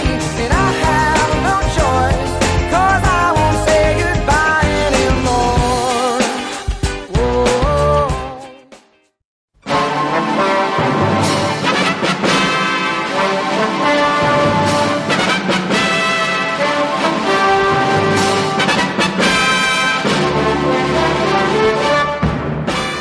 Hello, Mr. and Mrs. Internet and all the ships at sea. It's time for Diana's Classic Corner. We go even further back in time this week to see if there's anything worth watching. And for the week of June 24th through 30th, we have a new nerd holiday, all right? Look, we have May the 4th be with you. That's pretty popular. Some nerds, they really like Towel Day, which has kind of been lost in the shuffle. But I am declaring June 25th a holiday for nerds everywhere, because June 25th, 1982, 40 years ago this week, saw the release of Monty Python Live at the Hollywood Bowl. No, that's not really the thing I want to talk about, but it is a really fun movie because they get to get naughtier than they got to get on the TV show. No, what I really want to talk about is June 25th, 1982 saw the release of two of the most important sci-fi films of all time, Blade Runner and The Thing, the same day. Brain explode. Because, yeah, these are two movies, both science fiction, one much more horror than science fiction, which are landmark movies that have been copied over and over and over since then. They both failed on release. They were not very popular. And they just gradually became appreciated over time. And now, 40 years later, it's just a no-brainer when you think of like the best horror films of all time. The Thing is going to be in the conversation. And continuing with my theme that the only good remakes are remakes of horror, The Thing is a remake from 1951 of Thing from Another World, which is an adaptation of a short story. Who goes there? And it's about a bunch of dudes are in a remote Arctic station of some kind, and things get really ugly because there is this parasitic thing that sneaks in, and now you don't know who to trust. And that's it. I mean, it's an invasion of the body snatchers thing, but in this very confined space where there's no running away, and there's not really a hope of rescue, but there's also the feeling of like, we can't let this thing get out of here. So I rewatched it, even though I am a giant wussy baby, and I've seen it, I don't know, 4 or 5 times. It still scares the shit out of me every time, because the makeup effects and the creature effects are so beyond what folks were doing in 1982. It's a level of disturbing horror that just it's mind-blowing. I can't imagine what this was like to see in 1982. Like, we just saw E.T., and E.T. is like such a great character, and the puppetry is so good, and then, you know, his design is like really interesting, and then this is just, everything is as horrible as it possibly could be. The head that sprouts spider legs and starts running away is one of the creepiest fucking things I've ever seen. And then, because, you know, that's not enough to have one of John Carpenter's masterpieces right there, we get Blade Runner, which, again, terrible failure. Like, not very popular. Critics, very polarized, because the original cut isn't as good. I mean, it's mostly there. It's 90% there, but the studio was not happy with Ridley Scott's direction. And they thought people maybe weren't following it very well, so they put in narration that Harrison Ford intentionally does very badly. Like, he sounds so sleepy. And maybe he is. Maybe he's wicked high. But it's distracting. And I can't think of another movie that has been rescued by a director's cut quite like Blade Runner. In fact, we're going to talk about the director's cut of Blade Runner in 1992, like in a month or something. And that was like, everyone went back and reevaluated. Like, oh shit, what he was intending to do is so much better. But even in the original cut, it's masterful. You know, there's, again, paranoia. Who's a robot? Who's not a robot? Are the robots coming to get me? Are they going to come to get you? Why are they so mad? Turns out they're mad for being created. They want to know why they were created by humans, and why do they have lifespans, and why are they being treated as slave labor? Legitimate questions that we as humans also have for our creator. I think that's kind of the point. So, which cut of Blade Runner should you watch? Because there are like 4 or 5 of them. I think I've probably watched director's cut the most, because that was the one that was most accessible besides the theatrical cut for so long. But Blade Runner, the final cut, is available on Netflix and also HBO, I think. And that's, let's just pretend the other cuts don't exist, because you can find online rundowns of, you know, what has changed. And they're very minor changes, but it's enough to paint the whole picture, as opposed to like throwing in kind of a sunshiny ending, or, you know, making things a little less nebulous than they are. And if you haven't seen Blade Runner or The Thing, what the hell are you doing listening to a podcast where we talking about movies so much? Come on, catch up, dude. You've been missing out. Why are you depriving yourself? Don't you want to understand the 2-part Bob's Burgers season finale that was just one long Blade Runner parody? Which is the glee. The film nerd glee that gave me. Oh, I love that show. Anyway, yeah, that's it for this week. Stay classic.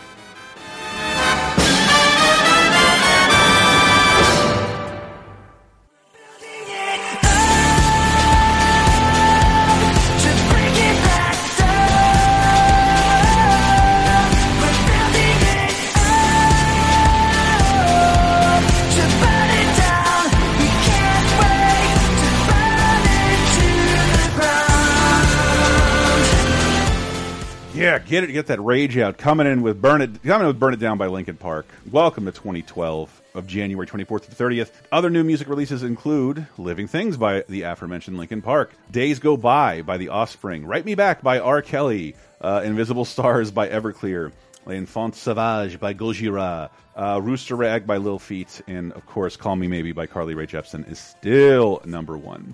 Welcome to our final segment of 30-20-10, where we talk about 10 years ago. And this should make you all feel old, because holy shit, is there a lot of great stuff. You had to have seen one of these films. But a little bit of news to remind you what's going on. In 2012, female athletes will now be allowed to compete on behalf of Saudi Arabia at the Olympics for the first time. Yay. Yeah. They get to play in the Olympics and drive in the same decade? Oh, it's really coming up for women there. Oh, we're falling apart. The Olympic Committee basically told Saudi Arabia, you will be barred from all sports if you don't allow women to compete. So it wasn't really an internal thing. It was just like all right, fine, we'll do this, so we're not barred. Yeah. Luckily, WWE has no such standards and will, not do any of that when they perform as the only major American sporting event to go to Saudi Arabia for a massive amount of money. Read those stories. They are hilarious of what that company will compromise for a little more money. Yeah. But I appreciate, I remember this in 2012 and seeing some of the athletes from Muslim majority countries and seeing, they have to get kind of creative with what outfits women can wear where they can still compete, but they are modest enough. Sometimes it really is. It's just, the hijab, and that's no big deal. But you're going to catch up to Michael Phelps in a burqa. Yeah, swimming. Yeah, you know, you got to be fully covered, but it also can't. You don't want it to be too clingy. And it's like, well, you're kind of at a disadvantage. But if you're comfortable, cool, do your thing. Yeah, and hey, yeah, why not? More athletes, more jobs. I say, if being an Olympic athlete is a job, I never really understood the economics. Sounds like it's kind of a job. I mean, it sounds like full-time work. I just don't understand where the pay is coming from. Can't all have Adidas contracts. 2012 movies, and it's just highlighted packed friggin' week. It's a packed friggin' week. Friggin' week. I don't get how we got this many movies this week. It's summer. I'm not sure. One or two of them are in more limited release. Bunch of they're going to go wider later in the year, but this was the best date I could find for them. It's summer, and there's there's a lot of success stories, but there's not like a tentpole film coming up. So everyone wants to make their summer money this week on things you don't know how well they're going to do, like people like us with Chris Pine and Elizabeth Banks, Michelle Pfeiffer, Olivia Wilde, Mark Duplass, Jon Favreau, and such and such. Yep, and Philip Baker Hall, R.I.P. Oh yeah, I thought he died like 8 years ago. I could have sworn that. I love that guy.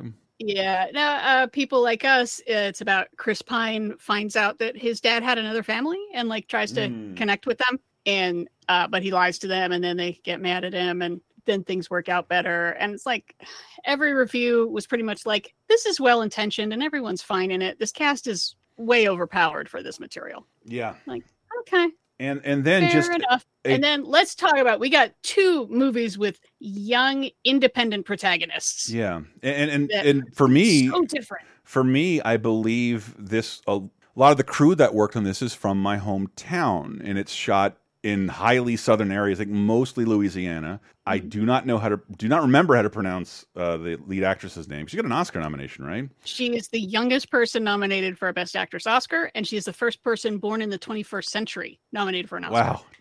Say her name. I don't want to. Quvenzhané Wallis. That's it. Quvenzhané lied about her age. She needed to be 6, and she was 5 when she auditioned for this movie. Wow. And she's fantastic. This is also Dwight Henry playing her dad, who was mostly they're non-professional actors in this. Dwight Henry owned a bakery. This is truly something worth seeing. It's just what you can still do with really no money, if you can get access to a couple willing participants and just have a unique story to tell.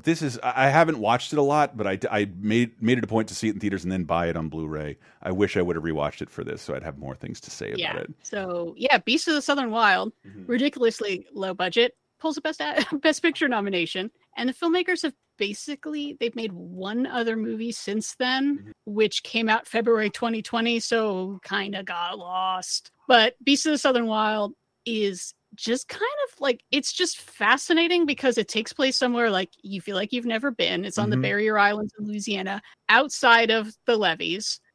Everything is very cobbled together, in this community. And they're obviously they're very poor, but they're very independent. And yeah, it's about this kid who's can't rely on her dad, so she's kind of doing her own thing. And then big storm comes and everything floods, and it's still about just persevering, of just trying to get through and do your own thing. And it's just such an interesting place and time and portrait. And just, it's kind of magical. Like I can think of a couple movies kind of like it. George Washington and Daughters of the Dust. It reminds me of a lot, but it really just feels just something very new. Yeah, it's like a no budget labyrinth, and it feels like a dream, and is just an amazing vision brought to life with the bare minimum of resources, and it's just so worth taking in, for real. Yeah, it is kind of hard to describe, like, what is the plot. Yeah,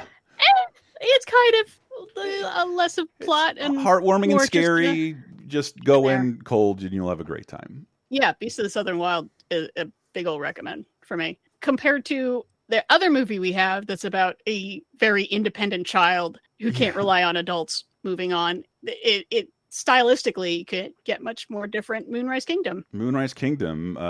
Great cast. And Wes Anderson. Always.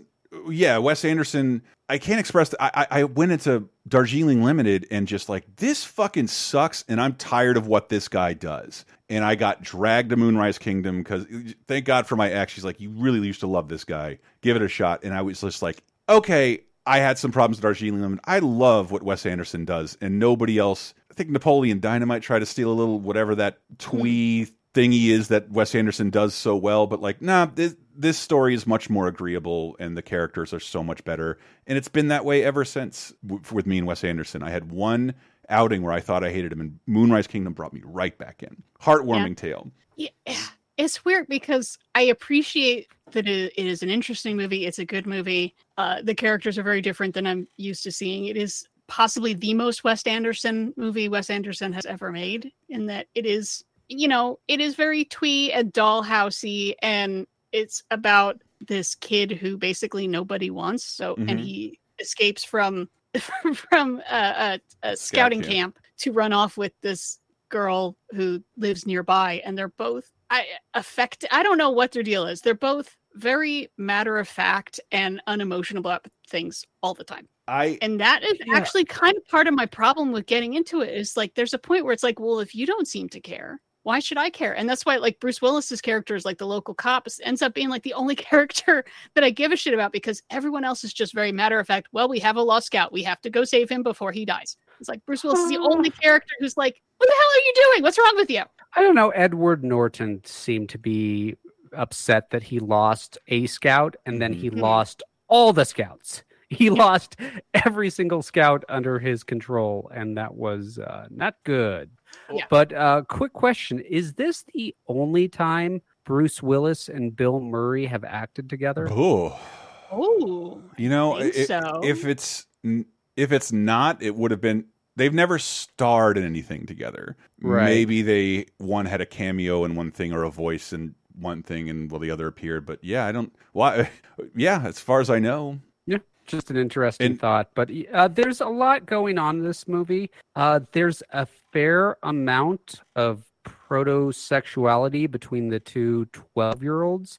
It was honestly a bit shocking, but it didn't feel exploitative, if you can understand the distinction there. No, that's one of the takeaways for me, is the sort of, it is young love and maturing into adulthood, and where the childhood love and adult love sort of overlap, and I thought it's treated very tastefully. And I think that's partially why I love it. I bounce back and forth what my favorite Wes Anderson movie is, but it's probably Rushmore, and this is the first time he'd gone back to telling a story through kids. And there's something about this unreactive lack of self-realization that I think works better with children than it does with bigger actors.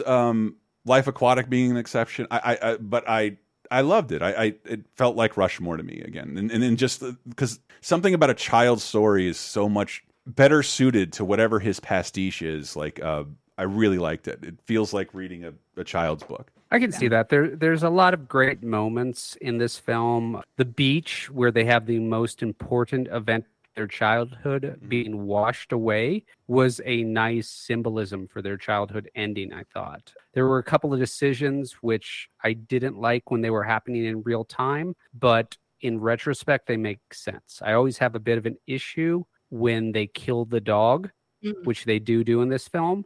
But in retrospect, I realized that removed the safety net. When the dog died, suddenly we, the audience, wasn't sure if the children would survive. There are a number of points where the children are in actual, real, significant danger. And so I can see the reason for killing the dog, to make us really realize, no, things could go really bad really quickly here. Yeah. It's like, oh, it's all fun and games until someone gets stabbed.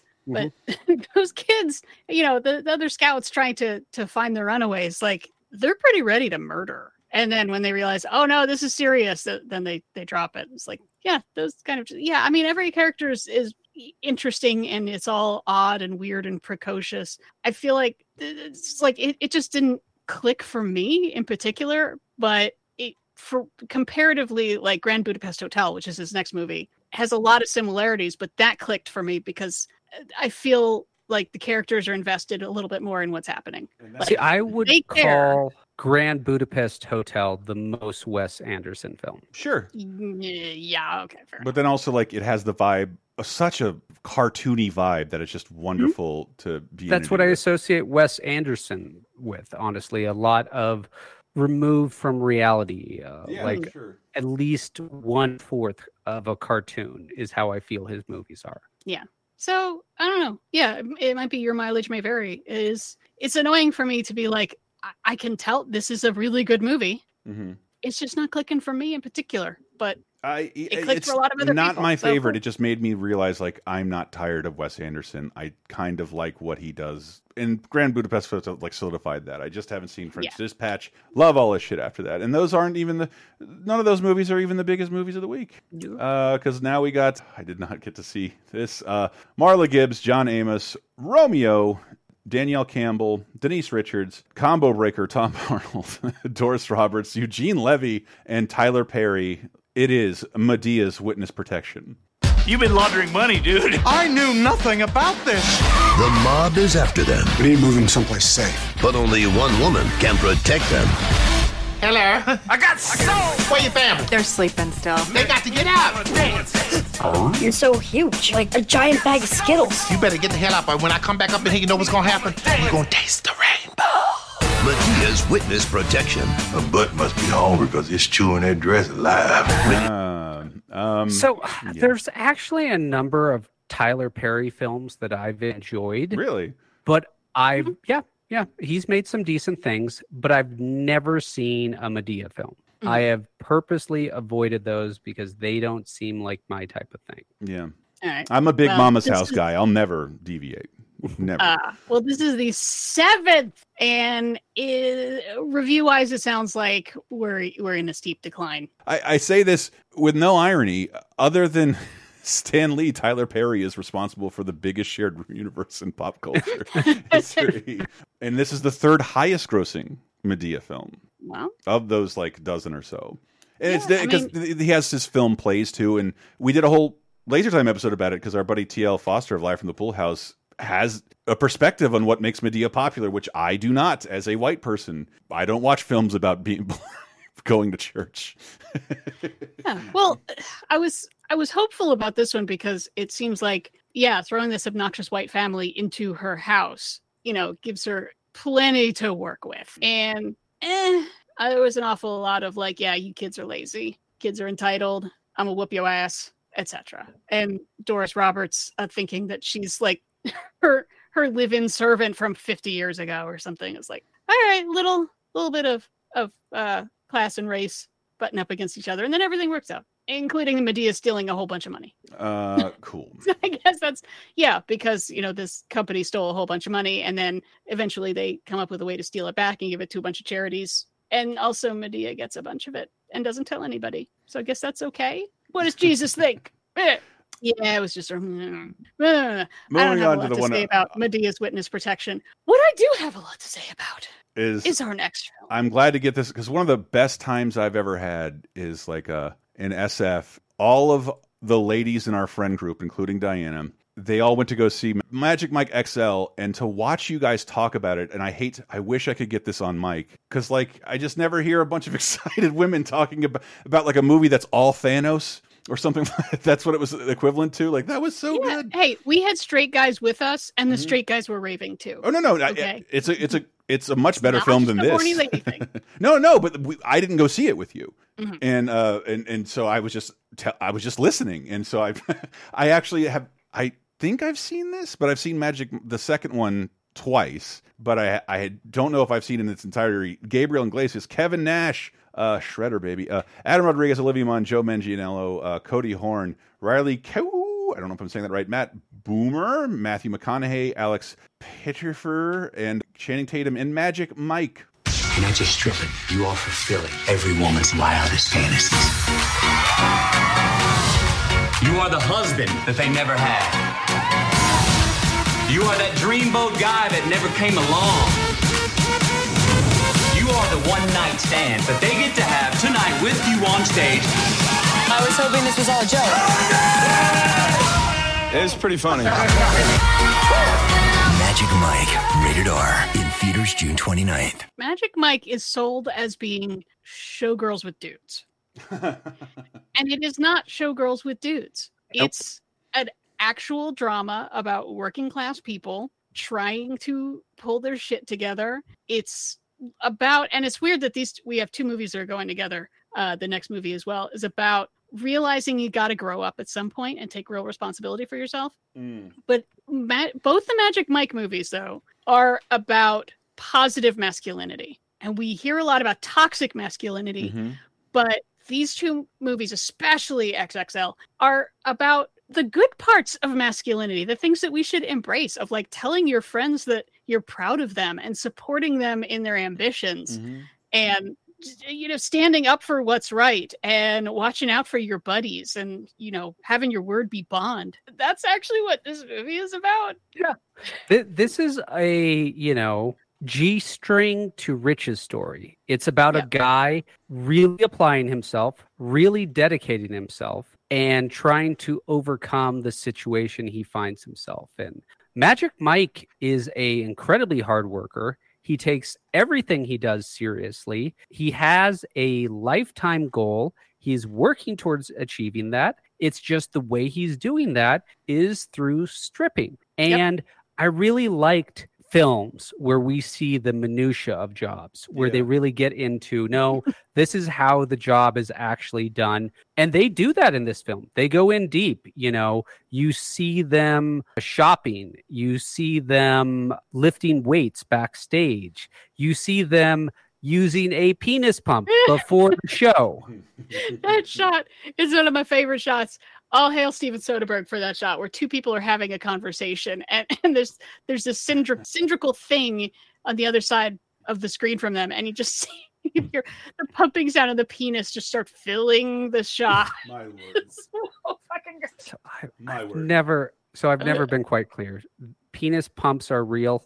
I guess. Damn it. I really wanted Diana to be the authority on this. Yes, they're real.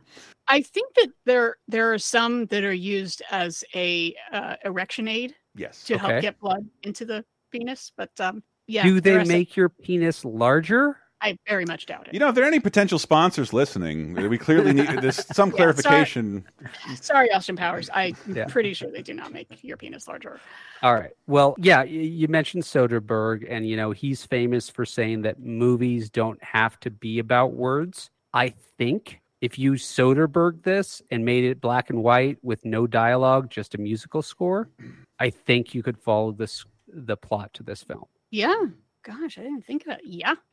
I think you could. I mean, it's about a 19-year-old who just dropped out of college. He's couch surfing with his sister. He's working construction, which he doesn't really know how to do, and meets up with a fellow construction worker played by Channing Tatum, who then, he's a full-time hustler. He really is just never stopping trying to get some money to get ahead because he's got a plan, and, you know, recruits him into the Cock Rockin' Kings of Tampa, which is emceed by Matthew McConaughey. I think we are fully in the McConaissance right here because everything he starred in for the last couple of years has sucked. Did you hear him talk about that recently? Like he just was so pissed that like he just kept being offered starring roles in rom-coms for a shitload of money and just made the concerted effort. Like, I don't want to do this anymore, so I'm going to turn down like this really easy fucking money just to play me in a thing with no stunts and accept any role, no matter how small, in everything else. And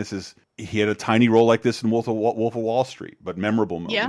Oh, yeah. So memorable. Same with Bernie. We just talked about Bernie, and here he is in such ridiculous shape. And to see, he left this and went straight to Dallas Buyers Club, where he's got to lose all of it. Yeah. Turn himself into a skeleton. I was like, I'm so glad you captured this on film, McConaughey, before you lost it all, because my God, the bodies.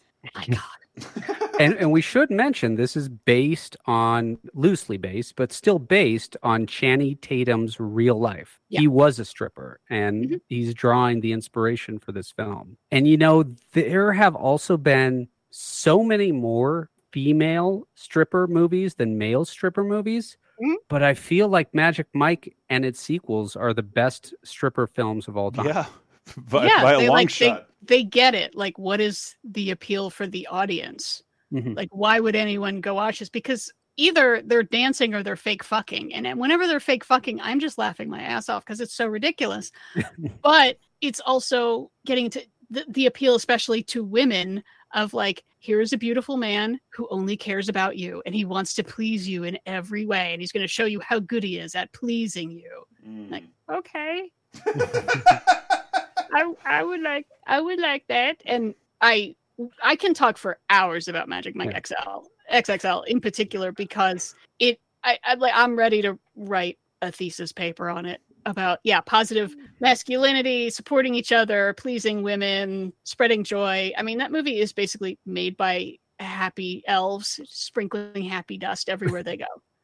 Yeah. And this is much more of a drama. I mean, that's just a straight up comedy, and this is much, much more of a drama. Like, people's lives kind of suck. And there's some serious pathos here. It's not. It's like you feel for these characters. Yeah, and I'm also kind of bummed that this doesn't line up. Next week we're going to talk about another movie where a player gets played, and that's kind of what happens here too. Like, obviously, Channing Tatum, he can get any woman he wants, and oh no, he's starting to catch feelings and realizing, like, no, you're just a trick to that woman. You're not really a person, and it feels bad. Man, like, that's what happens. Yeah. Sorry, but you are so pretty. Magic Mike. I got to send you. I got my Facebook timeline. It's not what you think it is. Yeah. It is not striptease for chicks. It is a straight up drama that just happens to have sexy dates. Yeah, I think there's a lot of men missing out on the Magic Mike series in general because they think it's cheesecake, and it's not. Yeah. It's not. It's a great film. And it's based on Channing Tatum's real life experience as a stripper in Florida, which is just funny to remember that that is how he came up, trying his best to be a stripper in fucking Tampa. Holy shit! Oh my God. Yeah, but it's a big recommend, and our listeners should know that Diana requested we podcast shirtless in honor of this film, and I did it, unlike some other men on the podcast. Chris, I didn't think she wanted to see that. I don't need Diana to be any more disgusted with me than she already is by default. I thought it was a reasonable accommodation under the Americans with Disabilities Act. I would feel more comfortable if everyone else were topless, except for me. Well, you know what? I guess I could be topless if I just adjust the camera. You know, let's... Although, actually, no, my hair is long enough now that I can do like G-rated Adam and Eve hair. Yeah, so you can do like a Lady Godiva stage play type shit. Exactly. Do we want to move on? And then we go another movie about the harsh realization that, like, it can't just be hookers and blow forever. No. Yeah. And yet, I mean, I have a difficult time calling this a bad movie at all. And I hate to be the Seth MacFarlane champion here. I really, if you would have asked me, am I a fan? I'm like, not really. But this is undeniable. There's something undeniable in this film effort, and it's the only film effort I can say that about from Seth MacFarlane is also in this, along with Laura Vandervoort, Jessica Stroup, Patrick Warburton, Joel McHale, Giovanni Ribisi, Seth MacFarlane, Mila Kunis, and Mark Wahlberg in. It's #1 this week, Ted. I wish you could really touch. Nothing is more powerful than a young boy's wish. Mom, Dad, guess what? My teddy bear's alive. Hug me. But eventually, everyone grows up. Hey, Johnny, how about a beer, huh? On June 29th. What are you, like 5 years old? He's been my best friend since I was 8. Whoa. Hey, you're home early. What the hell is this? They're hookers, so it's fine. None of those are good jokes, but the movie is packed. Watched it this week. It's like, I don't think I love Family Guy until I watch Family Guy. I'm like, I'm laughing way more at this than I am other animated shows I claim to like better. And I think people don't respect the way Seth MacFarlane is funny, but it is there are undeniably funny moments in this film. If you don't like Family Guy, you will not like this film. Yeah. Period. You know, I don't know. I almost want to go out on a limb and say I prefer this to a lot of Family Guy, because this actually does have heart to it. You do not really see with Seth MacFarlane shit at all. It's a well-constructed comedy movie, and the kind I don't think anybody else would have been allowed to make unless he was Seth MacFarlane. It's a solid R. It's unique. It's a special effects comedy film. Yeah. You know, which is its own little genre. I mean, the idea that someone's magical childhood friend grows up with them, that's a solid idea. And I love the idea that, like, no, this is a real wish that came true, and Ted became an international celebrity for being a teddy bear that came to life and is now in the waning days of his 80s. It's such a nice, that, like, I remember people like, is Stewie a baby or not? And like, who gives a shit? Instead, the movie just is like, there. Everybody can see and hear from Ted. Everyone knows who he is. Got it. We're going to make jokes with a bear. Go. Well, compare it to That's My Boy from last week. You know, that's another failed 80s star, never really growing up. Is he going to grow up? But that had no heart. This does have heart. This does care. And it's just a lot funnier. There are laugh out loud funny moments in this film in a way, and they're both hard R. These are both gross out comedies, but this one's actually funny in a way That's My Boy just was not. Right. Painting Garfield over a woman's tits is one of the greatest things ever done with Hollywood executive money. Like noticing Garfield's eyes look just like a buxom woman's breast, and if you paint the rest of them below, that's a hilarious thing to bring to screen. If you didn't see the Flash Gordon documentary about this, like, this is part of his resurrection. Like, people recognize him now, the star of Flash Gordon, because of the characters in the movie's obsession with Flash Gordon. It does a very Family Guy thing where guy comes out of the movie to become their friend and basically a character in the film. And it's hard. Turns out it's a problem that their neighbor's name is Ming. It's hard not to like this movie. It's undeniably funny, but in a way I feel like people don't seem to think Seth MacFarlane should be allowed to get away with jokes like this because they're kind of surreal and pop culture based. But funny's fucking funny, man, and this works. And the second movie for me felt a little worse, but I'm genuinely looking forward. This is going to be a show on Peacock now, 10 years later. That's true. I think kind of like with Magic Mike, where a lot of guys probably stayed away because they thought it was something else. I think anyone who likes Family Guy probably already saw this, so we don't need to recommend it. But there's plenty of people who don't care for that style of humor, I think would be pleasantly surprised. Yeah. That Ted is not just, all hookers and blow all the time. It's not just crass and stupid. It actually has like there's some good naturedness in there. I feel that Mila Kunis in real life somehow is way cooler than her character here, but her complaints aren't just naggy girlfriend. Like, dude, grow the fuck up. If we all have to at some point. There's a real heart to the movie beyond the Family Guy style gags. Again, not real cutaways, and I also love, if you are a fan of Family Guy, Seth MacFarlane found a way to like really work in a lot of his standard voice actors into roles you don't normally.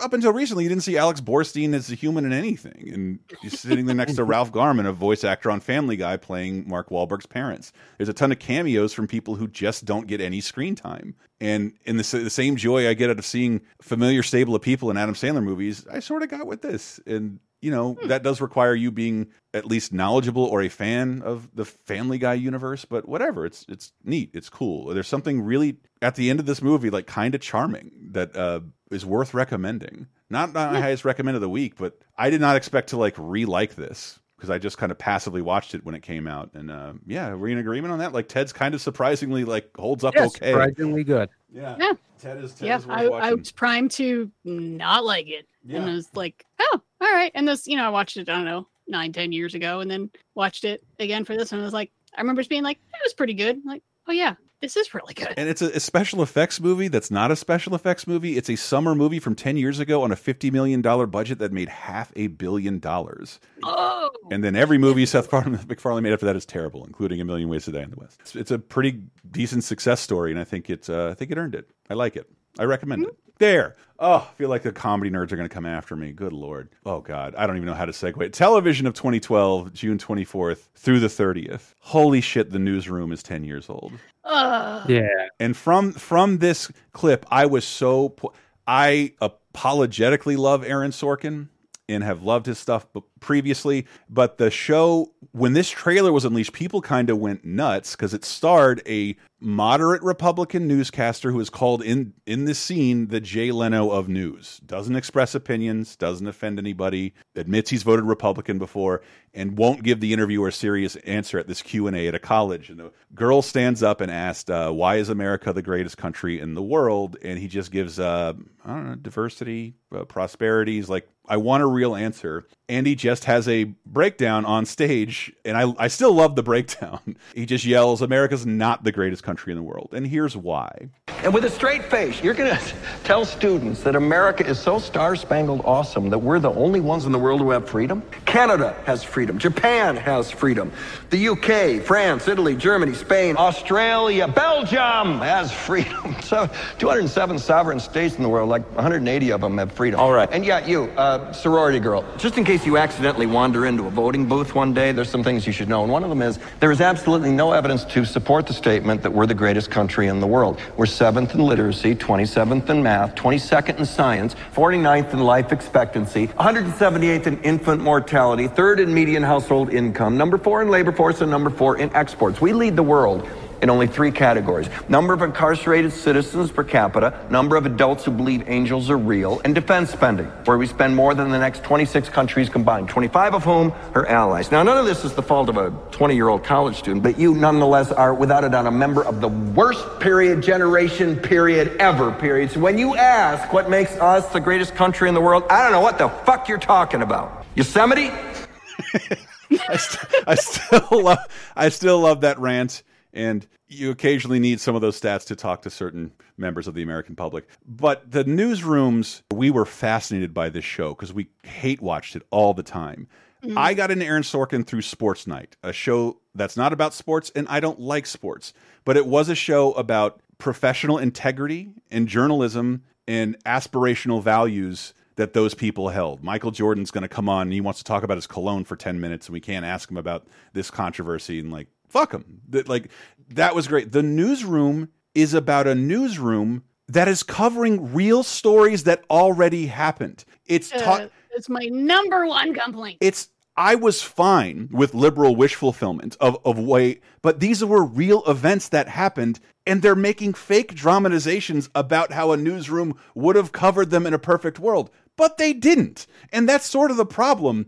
What does this show exist for? It's so strange. He is coming off of Studio 60 on the Sunset Strip. That is his last television show where he created these horrible, god-awful sketches and tried to portray them as like Shakespeare on television with all this depth and all this pathos, and people mocked him justifiably, mercilessly for that. And so I think when he was planning this, he was just like, fine, I won't make up any fake news stories. I'm going to do real news stories. Then no one can complain about my sketch comedy. I mean, my news stories. And that's what's because some of these news stories, in addition to the trauma they bring along, what is the fucking point of making a show out of wishing how the news were more responsible, covering real events? What is the point of that? Yeah, I mean, you're nailing it. It's West Wing, but for the media, where it's, everyone has the best intentions, and the people who don't get a good old talking to, and then they do, I guess.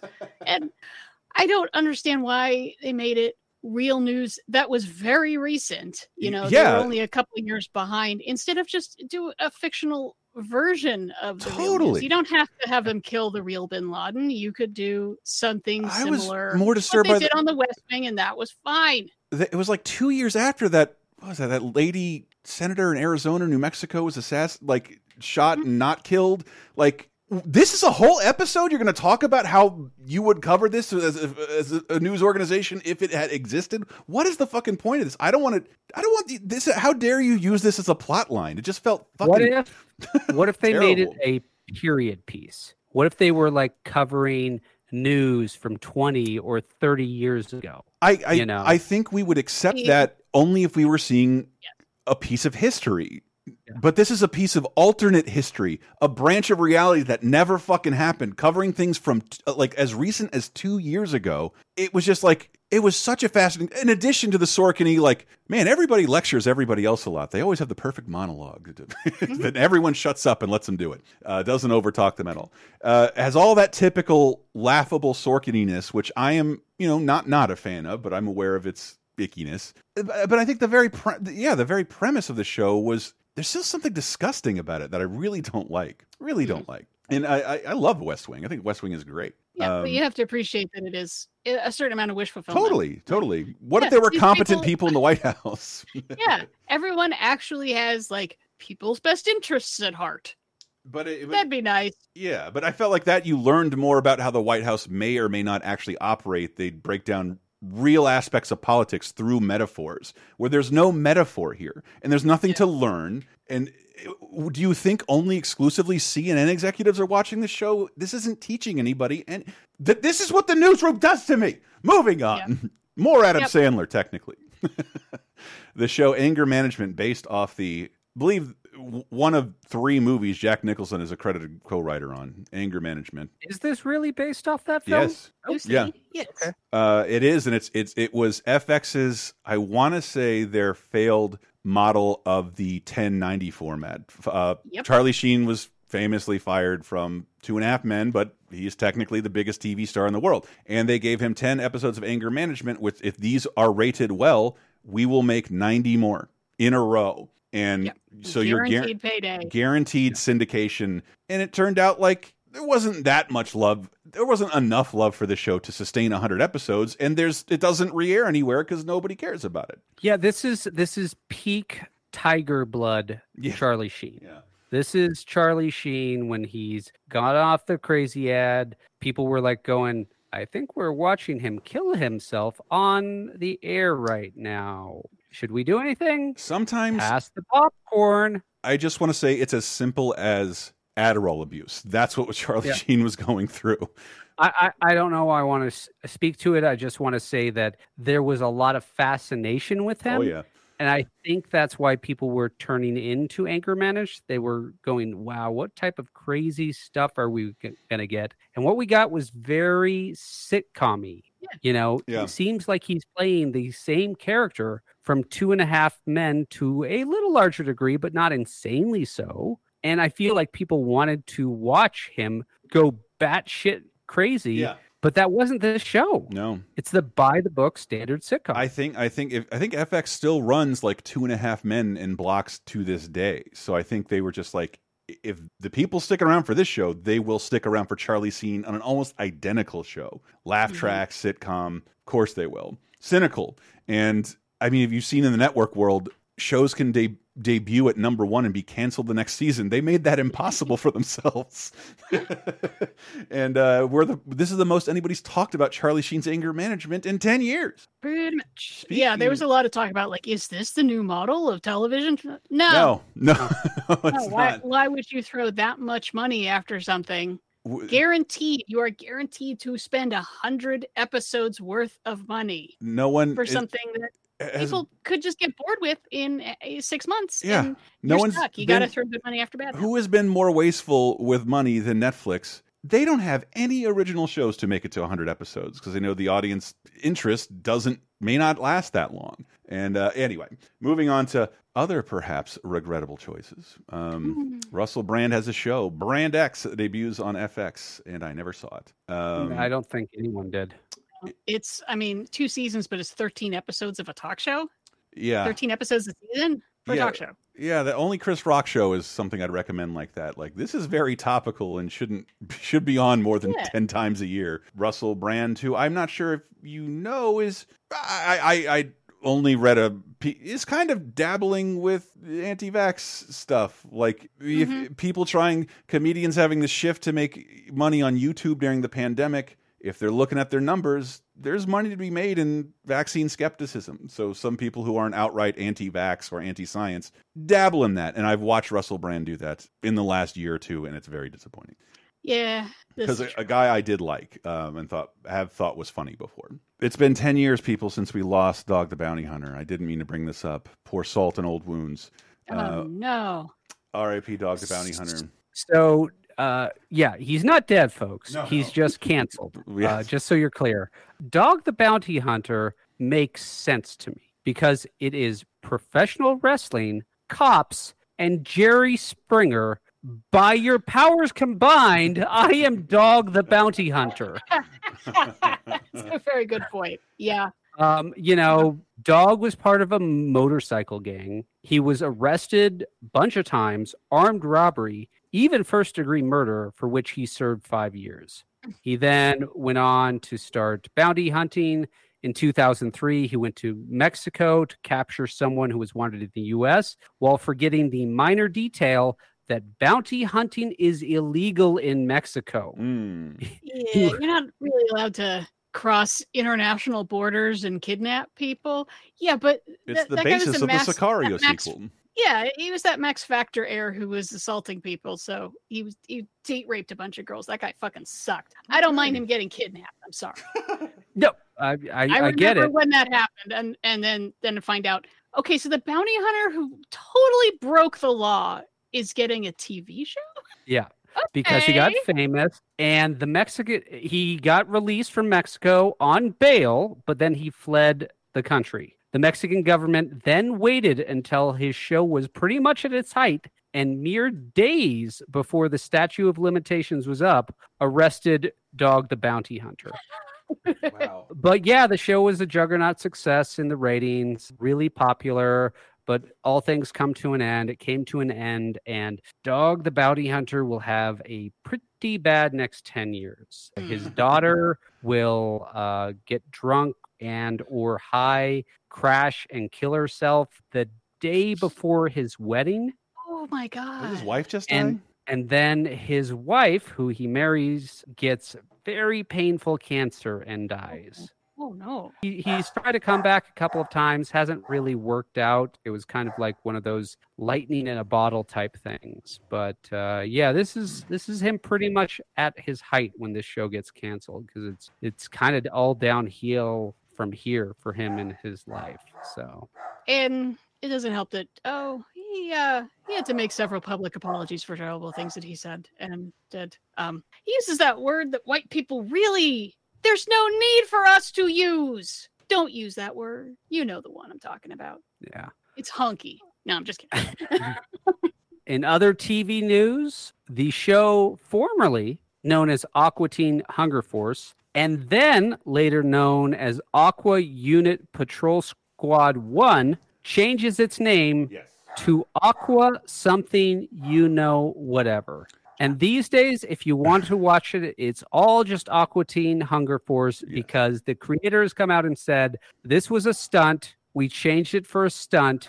It didn't mean anything. Yes, and I think it's its third of 5 titles of the exact same show. Yeah, Aqua TV show is in there too. Yeah, it's like they hate anyone with a DVR. That, I think it was... Why are you doing this to me? It's how... I think when you write the book on Adult Swim, it'll just be all funny anecdotes like this, that they were people on Adult Swim were allowed, and under its original vision, were allowed to do things completely antithetical to keeping viewers happy, playing jokes on them, not airing things when they're supposed to, airing completely different things when they're announcing other things you should never do on television, which made it like captivating to watch. I don't have cable, so I don't do it anymore, but I love my Adult Swim. Then moving on into games.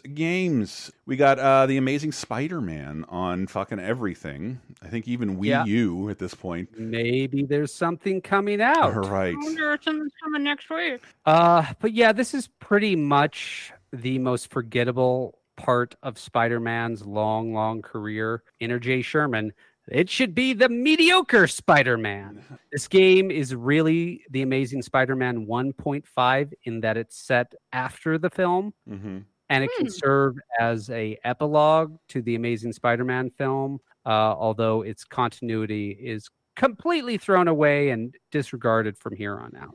It makes the cardinal mistake of having bad web swinging in a Spider-Man game. You can swing from the sky with no buildings around you, which is just stupid. What's the point of that? I mean, that's so far-fetched once we get I think it more is telling a story of Spider-Man was so popular, and when Marvel was struggling, they sold the exclusive rights to it to so many weird places that were kind of out of its control, including movies and video games. And Activision had the exclusive Spider-Man license, and they kind of saw their biggest success when they released a game to tie in with a movie. The games they made non-affiliated with movies in between didn't fare as well, but they're also big and hard games to make, so they kind of started making smaller games that may not be as satisfying for the one of my favorite superheroes of all time. And I don't think this is egregiously bad or anything. It's just that like the movie didn't blow a lot of people's skirt up, and this didn't reinvent anything about Spider-Man gaming, which Activision did help define. So I got buddies who worked in the game. They can tell you stories. I can tell you a story about this game. Holy shit! Oh, real quick, could we just play the voice acting line from the Spider-Man game? Because it amazes me that in 2012, it's still a triumph if you get good voice acting in your video game. No more games! Tell me what you're planning to do with the gas the scientists made you! You cannot stop the free radicals! Anarchy lives inside everyone, and we are gonna set it free! That is not a big bad. That is... Listen to Spider-Man's response. Crazy dogma. Tell me what I want to know, or you're gonna be street pizza! Oh no. Yeah, that wasn't a big bad. That was just a, like, thug in a knit hat. Never freedom. Okay, but moving on, because this is a game I love talking about because I didn't want to take the appointment with it when it was announced. Spec Ops was a budget series ripping off Medal of Honor before Call of Duty was even popular, and then 2K got the brand and like, we're going to make a big real game out of this when the demand for fucking modern warfare games was very well served. And you know, I don't love playing rah-rah, go America, shoot all the brown people type of games, and I really wasn't looking forward to it. And I walk into Spec Ops The Line, and it is a game pretty much about dealing with war trauma and the horrible things you're doing on behalf of your government, or if you're actually doing them. And I wrote so glowingly about it in the TV commercial. The character in the game slides down my pull quote in 3D. If you look it up on YouTube. Wow. I said it's because I said, like, I didn't expect any of this to happen. And there's this mission where they accidentally set off a white phosphorus grenade and have to walk around these corpses that they semi-accidentally obliterated, whether or not they were up to anything bad or not. And it's just something I've never seen in a war game. And we did a Video Game Apocalypse with the writer saying, like, how the fuck did you get away with doing this? No other game has ever approached war like this. And there's no multiplayer component. Maybe there is. I can't remember. It's not a pleasant ordeal. It's a complicated, real PTSD-laden story about war. And I think his short line was like, nobody was paying attention. And by the time we got things going, it was too late to change a bunch of this stuff. But yeah, there's no way a mainstream studio would greenlight a game like Spec Ops The Line ever again. And it's worth picking up. Is this the only first-person shooter that is best known for its story? I would guess it has. I mean, there are Call of Duty obsessives out there, but I've played every one, and if you ask me to name more than 2 characters, I could never do that. Never do that. This is weird. It just takes place in Dubai, which at that time, I love the statistic. There are more construction workers living here than people because they're building this fucking weird paradise in the desert, assuming people will come. The largest indoor wave pool, an indoor ski resort. It's totally pure opulence built on oil money, thinking it's going to become a vacation destination. I think it sort of is coming into that, but like it wasn't then. It was a incredibly immaculate ghost town, and is a very creepy, weird setting for a game. I hear about lots and lots of video games, and I have trouble differentiating some of them. You know, I've had people try to explain Metal Gear Solid plot to me, and it's like, don't do that to yourself. But yeah, I heard about this one from non-video game people.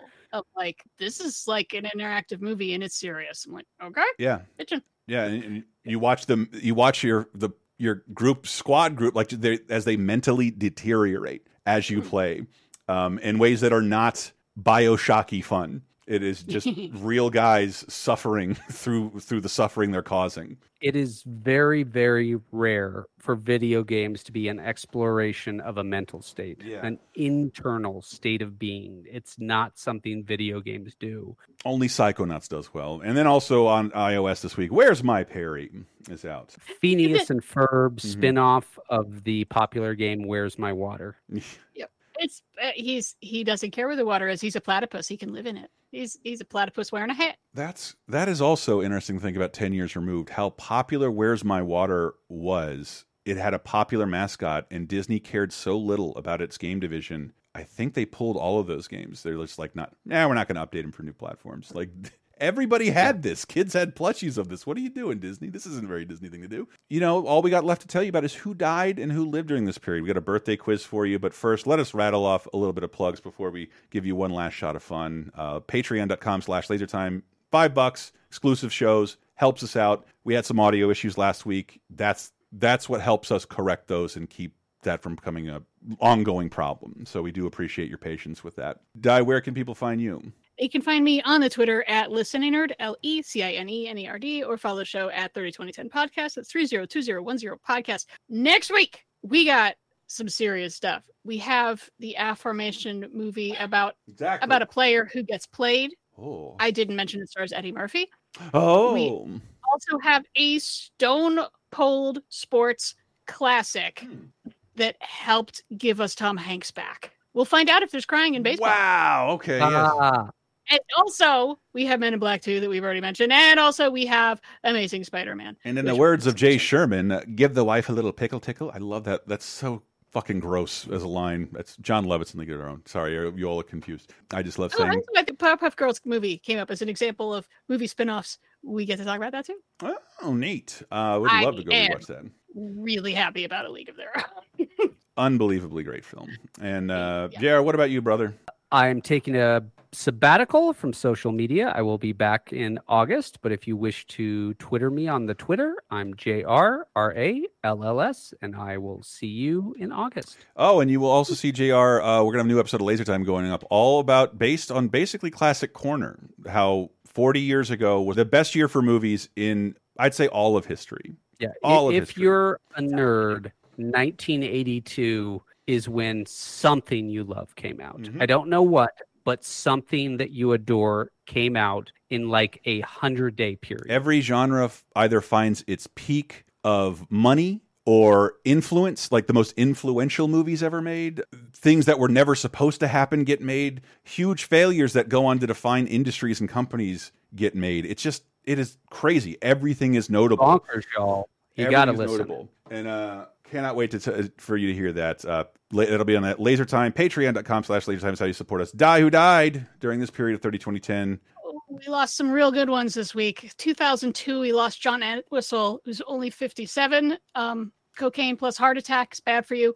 One of the greatest bassists of all time. He's the bassist for The Who. Oh, okay. Think about the big solo in My Generation, and it is amazing. Yeah, that really sucked. I'm a huge fan of The Who and John Entwistle in particular. And we also lost Rosemary Clooney, who's 74. Who you probably know from White Christmas and singing Mambo Italiano. You've seen that. I've heard that song a billion times. I'm offended as an Italian. You should be. And then, in 2012, that's when we lost Nora Ephron, who is 71. I was shocked to find out how old she was. Yeah. That she basically broke into the big time into the movie industry in her like mid 40s, which seems that is not a very common story, especially for female directors and writers. Nope. So, I mean, she did When Harry Met Sally, Silkwood, My Blue Heaven, Sleepless in Seattle, Julie and Julia, You've Got Mail. Yep. Pretty serious stuff, man. Yeah, one of the highest grossing female directors of all time. And then, this is so sad, we also lost Lonesome George, who was the last Pinta Island tortoise in the Galapagos. He was probably 101. Wow. He had been the only one of his species that we knew of for more than 30 years. And they kept trying to mate him with someone who was similar. And she laid eggs, and it never worked out. You know, he was the last one. They're extinct now. Pixar should make a movie out of him. Last Galapagos tortoise? Fuck yeah, you should. Oh. Yeah. Well, I mean, it might disturb the children when they find out that he's since been taxidermied and he's in a museum. What does boredom look like to 100-year-old turtle? I don't know. Like how I always wondered, what's their memory like? Do they remember? Oh man, remember when I found that half-eaten sandwich like 70 years ago? God, that was a good. I should eat again. I love it. Where was that book I was reading that story? They would find those Galapagos turtles and then bring them on their ships and turn them upside down. They needed so little food and water, and they didn't have refrigeration, but it's how they could keep meat for months at a time just by torturing these fucking tortoises. Yeah. And then with all that out of the way, we got to get into who's born. Who was born? Because it's the birthday quiz. Oh, birthday is a doodly-doo, a ding-dong, goodly-ding-dong-doo. Make this hard for me. All right. Turning 56. He was born in Evanston, Illinois on June 28, 1966, into an Irish Catholic family. He graduated. Wait, where was he born? Just say it again. Evanston, Illinois. Okay, got it. He graduated from Evanston Township High School in 1984, where he attended it with Jeremy Piven. I think I think I can get this. Okay. He auditioned to play Marty McFly, but did not get the role. I definitely know who this is now. I want to see if I can. I want to see if I can tell JR without telling him, or without telling Diana, so you can keep going. I'm going to say the names of characters he played because saying the movies would be too easy. Interesting. How about this? He wrote one of my favorite movies that he's in. I don't know what he wrote. I will confirm if Diana guesses it. I will tell you what that movie is. In 2000, he played Rob Gordon. That's the movie. Okay. Okay. Craig Schwartz, Agent Vince Larkin, Martin Q. Blank. Oh, okay. Yeah, gotcha. It's John Cusack. Yes, it is. Yes, it is. And that was High Fidelity, that movie, which he co-wrote. Yep. And Craig Schwartz was who he played in Being John Malkovich, Con Air, Agent Vince Larkin, Martin Q. Blank in Grosse Pointe Blank, and finally I was going to say Lloyd Dobler. Yep. Say anything. From the early 2000s, we have The Contract, Grace is Gone, 1408, Martian Child, War Inc., and the 2009 film 2012. Awesome. I like my John Cusack for some reason. Always seemed like a good guy to me. Not know that he went to high school with Piven. They're in, I think, 12 movies together, a bunch of movies together. including when they're really young. I didn't know he auditioned for Marty McFly. I'd love to see that audition tape. There. I mean, I'm not saying I got drunk and watched it last night and it's perfect and no one else needs that role, but Cusack would have been really interesting in that. Yeah. I'm sorry, are you talking about the role that has gone to Academy Award winner Michael J. Fox? Excuse me? They just announced who is getting the honorary Oscars this year. And Michael J. Fox will be receiving the Gene Hirschholt Humanitarian Award. Oh, that's nice. The star of Secret to My Success and Doc Hollywood, Michael J. Fox, and nothing else. Indeed. But more importantly, Peter Weir is finally getting a fucking Oscar. Oh, he doesn't have a fucking Oscar? He doesn't have a fucking Oscar. The guy who gave us Truman Show and Dead Poet Society and Witness and Master and Commander and Gallipoli and Picnic at Hanging Rock. Doesn't have a bad movie. Not one bad movie. He literally has never made a bad movie. Even Green Card, a rom-com I actually enjoyed.